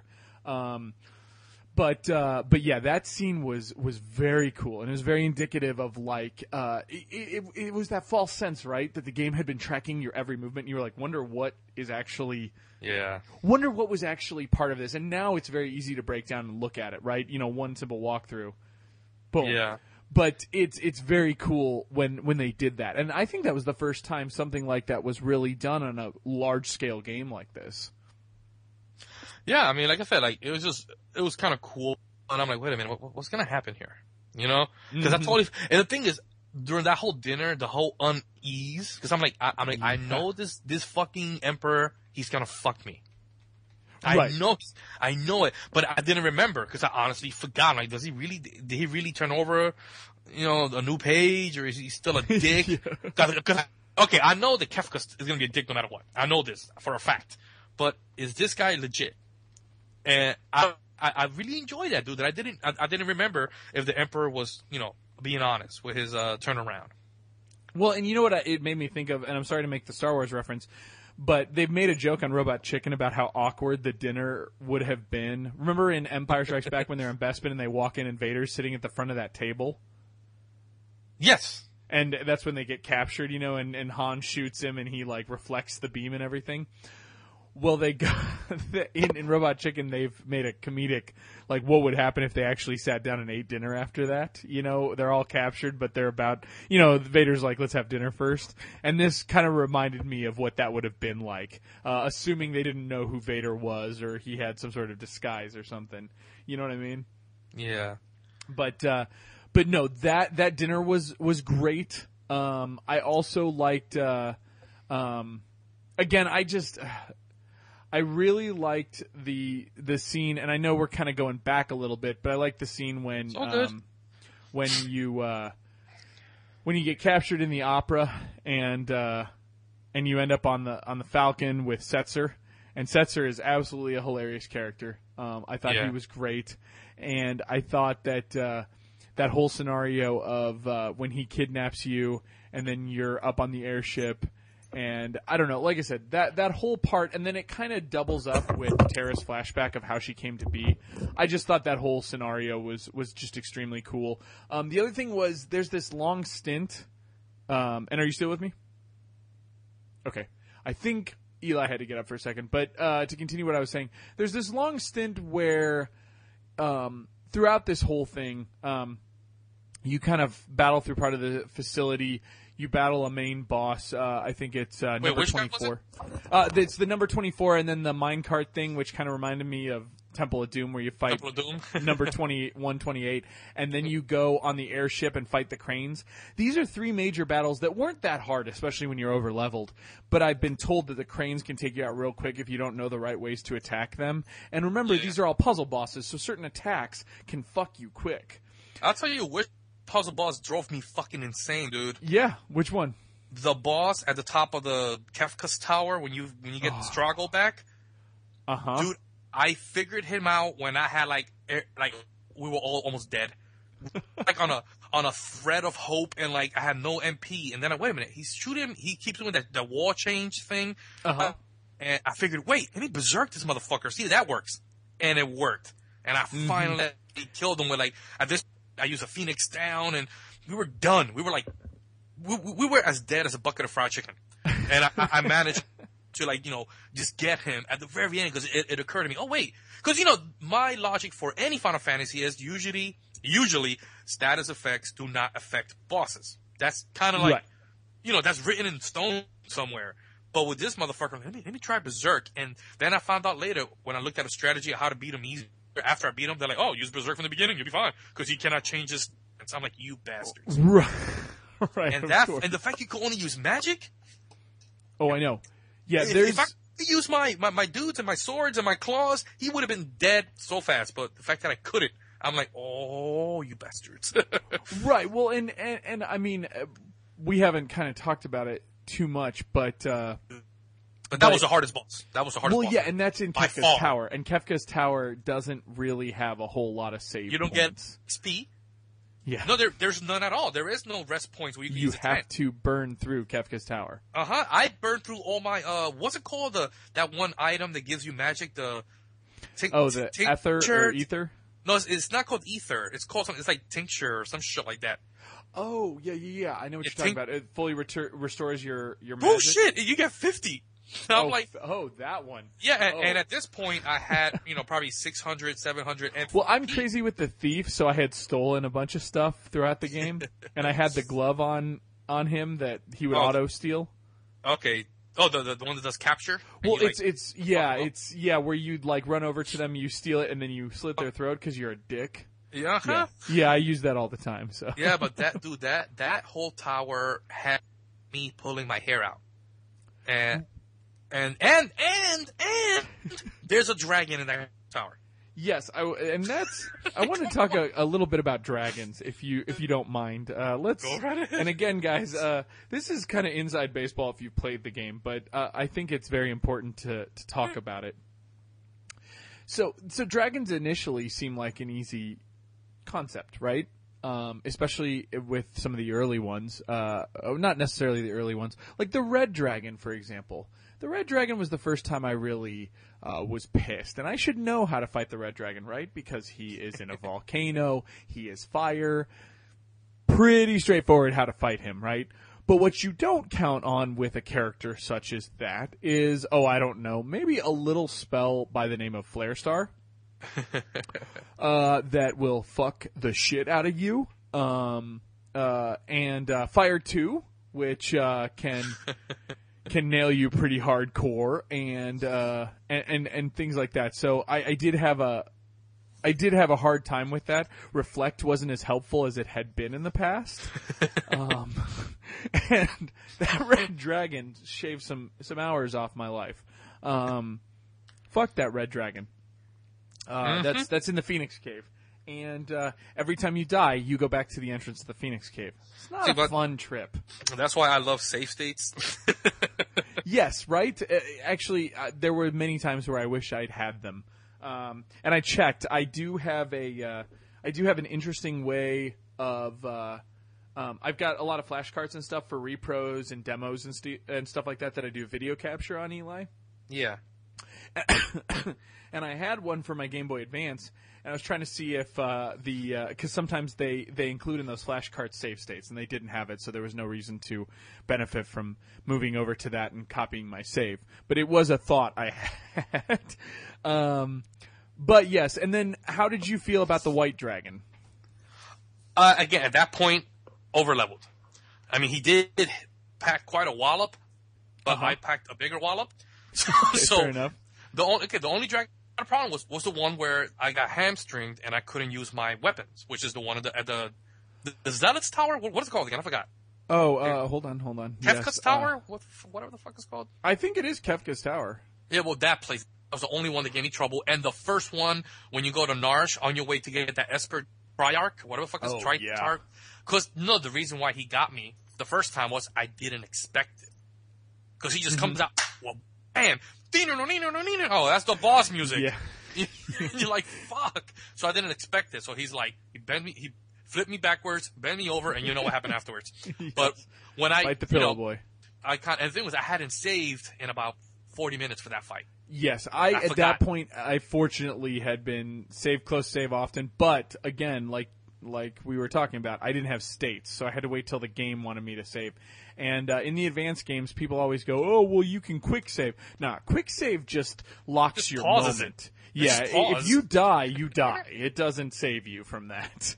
It's but like I said, the worst fight in the entire game, it really was. The Fanatics Tower is the one where it really ruined my life with the White Dragon. Yeah, that's the White Dragon. Everybody else? No, I mean the worst was that guy, and on the top of the tower.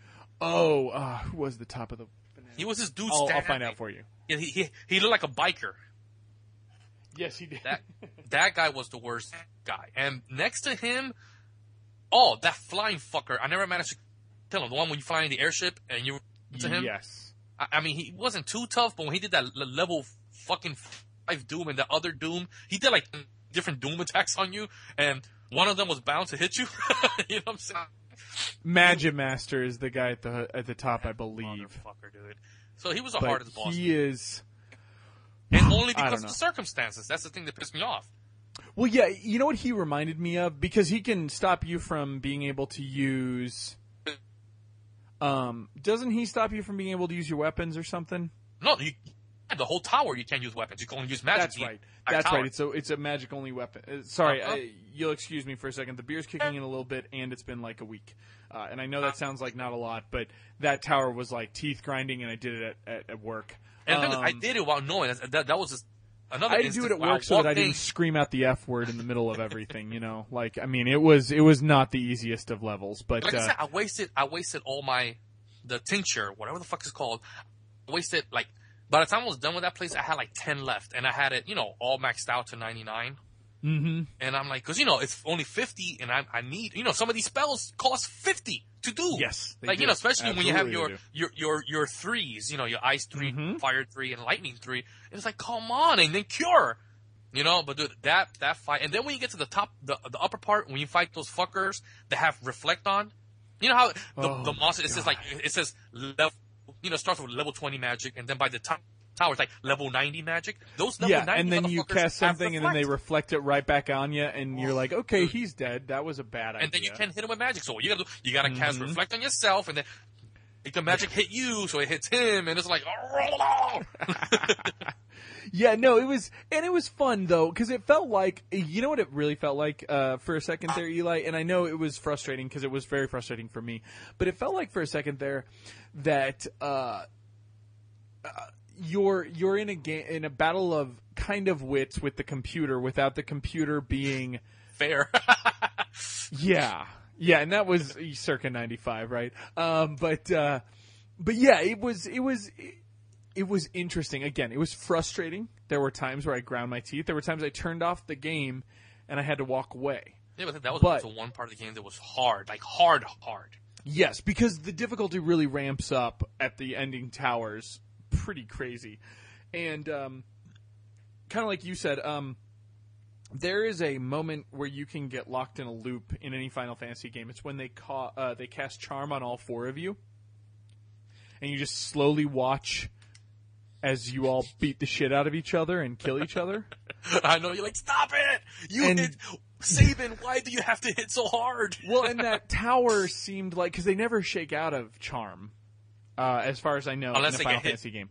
Yeah. As long as you can... I guess they do, but confuse. Confuse. You get, if you confuse them and everybody gets confused, you're just sitting, it's like insult to injury. You're sitting there watching yourself get your ass kicked. And that's what that tower felt like the whole time. Especially with the reflect spells and whatnot. But having said that, I don't know about you, sorry. Eli. Jesus Christ. Let's go get some beer at the bar. Yeah. Love you, trees. I don't know about you, Eli, but when I beat that tower, the Magic Man specifically, and also when I beat Kefka, especially when I beat Kefka, I dropped to my fucking knees. One thing that you forgot about that tower is you have to walk out. Yeah. Yes. You can't warp out. You don't just get in there. You have to get out. Yeah. So you get up there, you grind your teeth, you cry. I think when you beat the boss, though, it makes one of those things appear where you can use a tent. You do save, but you still got to get out. So then you got to get it out. I'm like, are you... You know what? I was lucky enough. I had like 99 tents. I did have 99 tents, and I thought I was going to be able to use them. And of course, I never got an opportunity. But I will say, but what good does it do you, right? You're at the top of the tower. You get full everything. Great. But it's kind of like a reverse of what you just did. It is. I mean, luckily, by the time you get to the bottom, it's easy again. And, these guys die with like fire 1, but Right. So it's one of those things where, this one's an uphill battle, and then now it's a downhill battle. So I'll give them that, right? It's like driving home from Alaska, but you're still neglecting the fact that you're driving home from Alaska, right? It's still a slog. It's just less of a slog than it was going there. But yeah, having said that, I felt really accomplished. And when people go, RPGs are just a game of leveling, there's not much skill involved, and if you level enough, you can overcome anything and no problems. I challenge them to play this game. Prove me wrong. Get to level 99 and tell me that any idiot with a, drinking bird on the A button can beat this game. No way, dude. No, I mean, never gonna happen. This is not the fanboy in me talking, which I know I am a bit of a fanboy for classic Final Fantasy. The newer Final Fantasies, I just tolerate them. You know what I'm saying? But the classic ones, I gotta tell you though, Lightning Returns, No, but X3, or 13.3, Lightning Returns. For some reason, I'm tempted. I played 13. I played 13 too. So I'm gonna play Lightning Returns. It's not a question of if, it's a question of when. But I tend to I couldn't tell you the story of 13. I really couldn't. Lightning is mad at somebody, and there's an effeminate boy in it. I don't know. It's the same story as this one, only super complicated. And I don't know if that's true, but that's what I choose to say. I got about 30 hours in. I'm like, okay, there's pulls, let's seize. Fuck it. I cannot stand Tetsuya Nomura. Somebody should take him out back and beat him. His character designs. I'm just, you know what, dude? I get it. You like zippers. Now get over it. I cannot stand them, dude. And dude, yeah, but I'd kind of like to meet one of the girls in his games in real life. I have to get out of here soon, dude. My wife is actually. Yeah, well, no, we'll wrap it up. But having said that, anyway, absolutely fantastic game, and I'm glad we got to get into some of the gameplay stuff. Holds up very well. Great game. If you want to try what's the big hubbub with these old Final Fantasies. If you started with 7, which, you know what? I'll forgive your mistake. Lots did. Try this one. Yeah, give it a chance. It's not really that much of a change over 7. 7 really has a lot of similarities. It looks better than 7, people. I personally agree. It does. It holds up a lot better than 7, from a retrospective. And that's not the fault of 7. It's the fault of polygons. Right. You know what I'm saying? Early polygons are terrible. And the world ends in this one. Can't fucking get that in 7. The world already ended in 7. The bad guy wins. The bad guy wins. Yes, the bad guy wins. On now, people. Yeah, in every way. Yes, and Fortengard saying Toriyama, not Nomura. Toriyama is the one who's in love with zippers. But anyway, so Eli, real quick. Akira Toriyama, that's the guy from Final that made Dragon Ball. Akira Toriyama made Dragon Ball. He ain't the one that made the zippers. Yeah, no, Nomura's the zipper guy. Actually, I'm going to go back. Yeah, sorry. But anyway, real quick, so Eli, where can we find you, most of the time? You can find me on Twitter, Instagram, all that good stuff. You can find me there as So Doom. You can find me on Sundays at 9 p.m. on All Games on this great station over here. Doing Knuckleballer Radio with Sean Freeman and Normie. And that's about it. What about you, man? What about you? Oh, yeah. Obviously, you can find me on Gaming History 101 every Tuesday night at 7 p.m. Eastern and GamingHistory101.com. Also, you can find me on the B-Team podcast every Thursday night. That's the modern gaming podcast at 9 p.m. Eastern Standard Time. But I would like to give a couple quick shout-outs if you can hang in there, Eli. Go right ahead, man. First one being to anyone out there who is a listener. I have a little request for you guys. I don't know if it's the holidays. It's entirely possible it is, but I haven't been following metrics heavily until now. We went from about 500 to 600 downloads a month, or a week, sorry, not a month, a week for every episode of Gaming History 101, and it has cut kind of in half.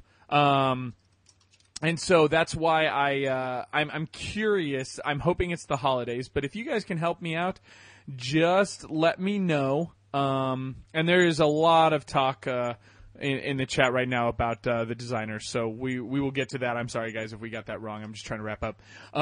But anyway, if you guys can help us out, tell people about us, let people know. I'm never going to charge for it. There's never going to be advertising. I never care about that stuff. But I would love to sprout us out. I want to show up at conventions and things like that. And the way we do that is showing them how many downloads we get per month. So if you guys can help me out, I can get around this country and try to meet all of you. Maybe I can even get to Europe on my own dime to fly there just to get into a convention. PAX requires a certain requirement just to get a booth. So anyway, one way or the other, I want to get this stuff going, and the way we do it is to let people know about us. Of course, if you go on Stitcher, thumbs up us. If you like us on Google+, and I know a lot of you have, I thank you. And we even have 11 positive, very positive reviews on iTunes, so I thank you everyone who has done that. If you can help me, that would be great. And I know we're kind of hard to find because I set up a username on Podbean that they didn't tell me that spaces were allowed, and spaces help you out. But it's gaminghistory101.com, all lowercase, no spaces. That's where you can find any podcast, any of our podcasts on any of the services. We are on every service. Help us out. Let's get some more listenership. But in the meantime, let us know if you want to hear anything, any specific topics. I do many of my topics based off of listener requests, as you heard on this very show. GamingHistory101.com. Go to the contact link.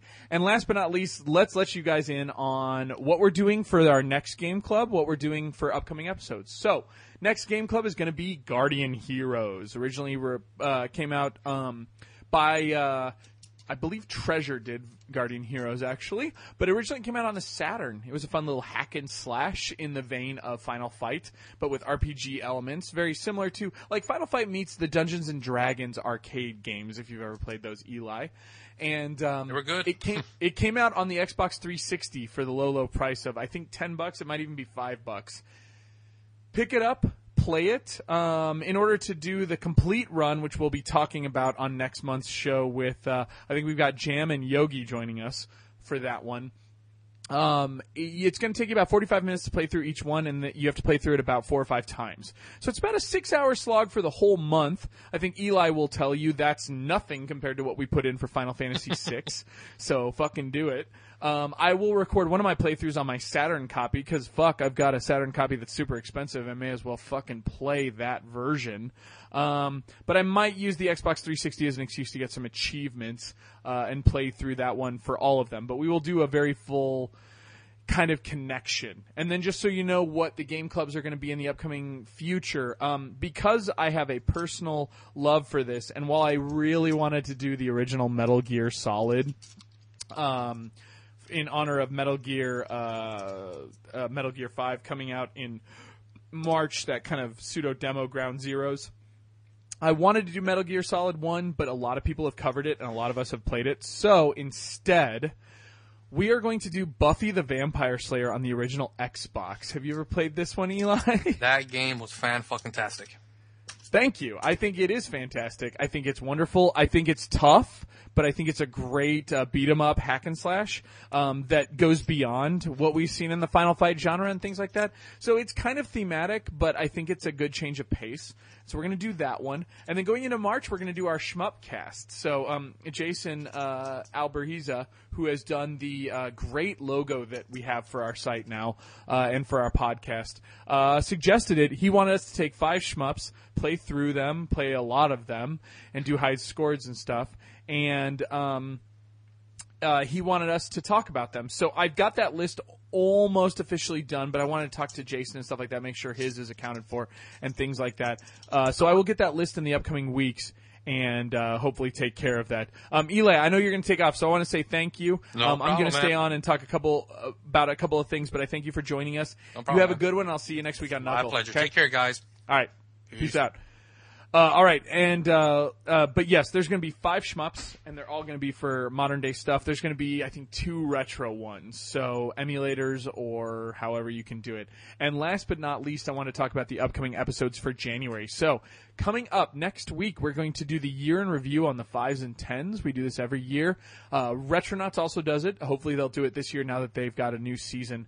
But basically, we take the year that it is, 2014, and we go back to the 4s and the 9s and talk about all the significant things that happened. I'm going to avoid the things that we've already talked about in our Christmas episodes and things like that, but we will be talking about them. It's going to be a lot of fun, and I think we're going to have some friends of ours from across the pond. No promises, but tune in next week to find out about that. Then after that, we're going to probably, this is tentative, do a Marvel Retro episode where we talk about the retro video games of Marvel. I'm hoping to have Chip and Andy from the Agents of S.H.I.E.L.D. cast join us because on January 3rd on All Games we're doing the live hour-long Agents of S.H.I.E.L.D. cast where we talk about Marvel games of today. So if you're into those, definitely check it out then, and then check out the following week for the Marvel Retrocast. And then we've got a cool episode with Fortengard Yuri that he suggested that I thought was a great idea, which is boss battles. So that'll be rounding up, and then we'll finish the month with Guardian Heroes. So that's kind of an idea of what's going on. In the meantime, like I said, check us out at GamingHistory101.com. You guys all have a safe and happy New Year's. If it has not hit already, it is 8:15 my time, and I'm hoping to wrap this up and get on with festivities. I will not be leaving the house. I will not be heavily drinking, but still be having some fun. And definitely check out the YouTube page, youtube.com/VGPTGS. And you can also get it by clicking the videos link at the front of GamingHistory101.com for some more videos that I'm going to be doing tonight on some retro gaming. I think I'm going to play Shinobi and more of Michigan. So it's hour 2 of both of those games. Anyway, without further ado, I'm going to wrap it up and say thank you to everyone. Thank you, TC, for joining in from your cell phone. Thanks you, Fortengard. Jam, I hope you're feeling better. I hope you're feeling up to it. We can't wait to have you back on for the Guardian Heroes episode. Thank you, All Games. Thank you, chatters. Thank you, everybody. And if you haven't played Final Fantasy VI, you better get on that. Until next week, happy gaming and peace out.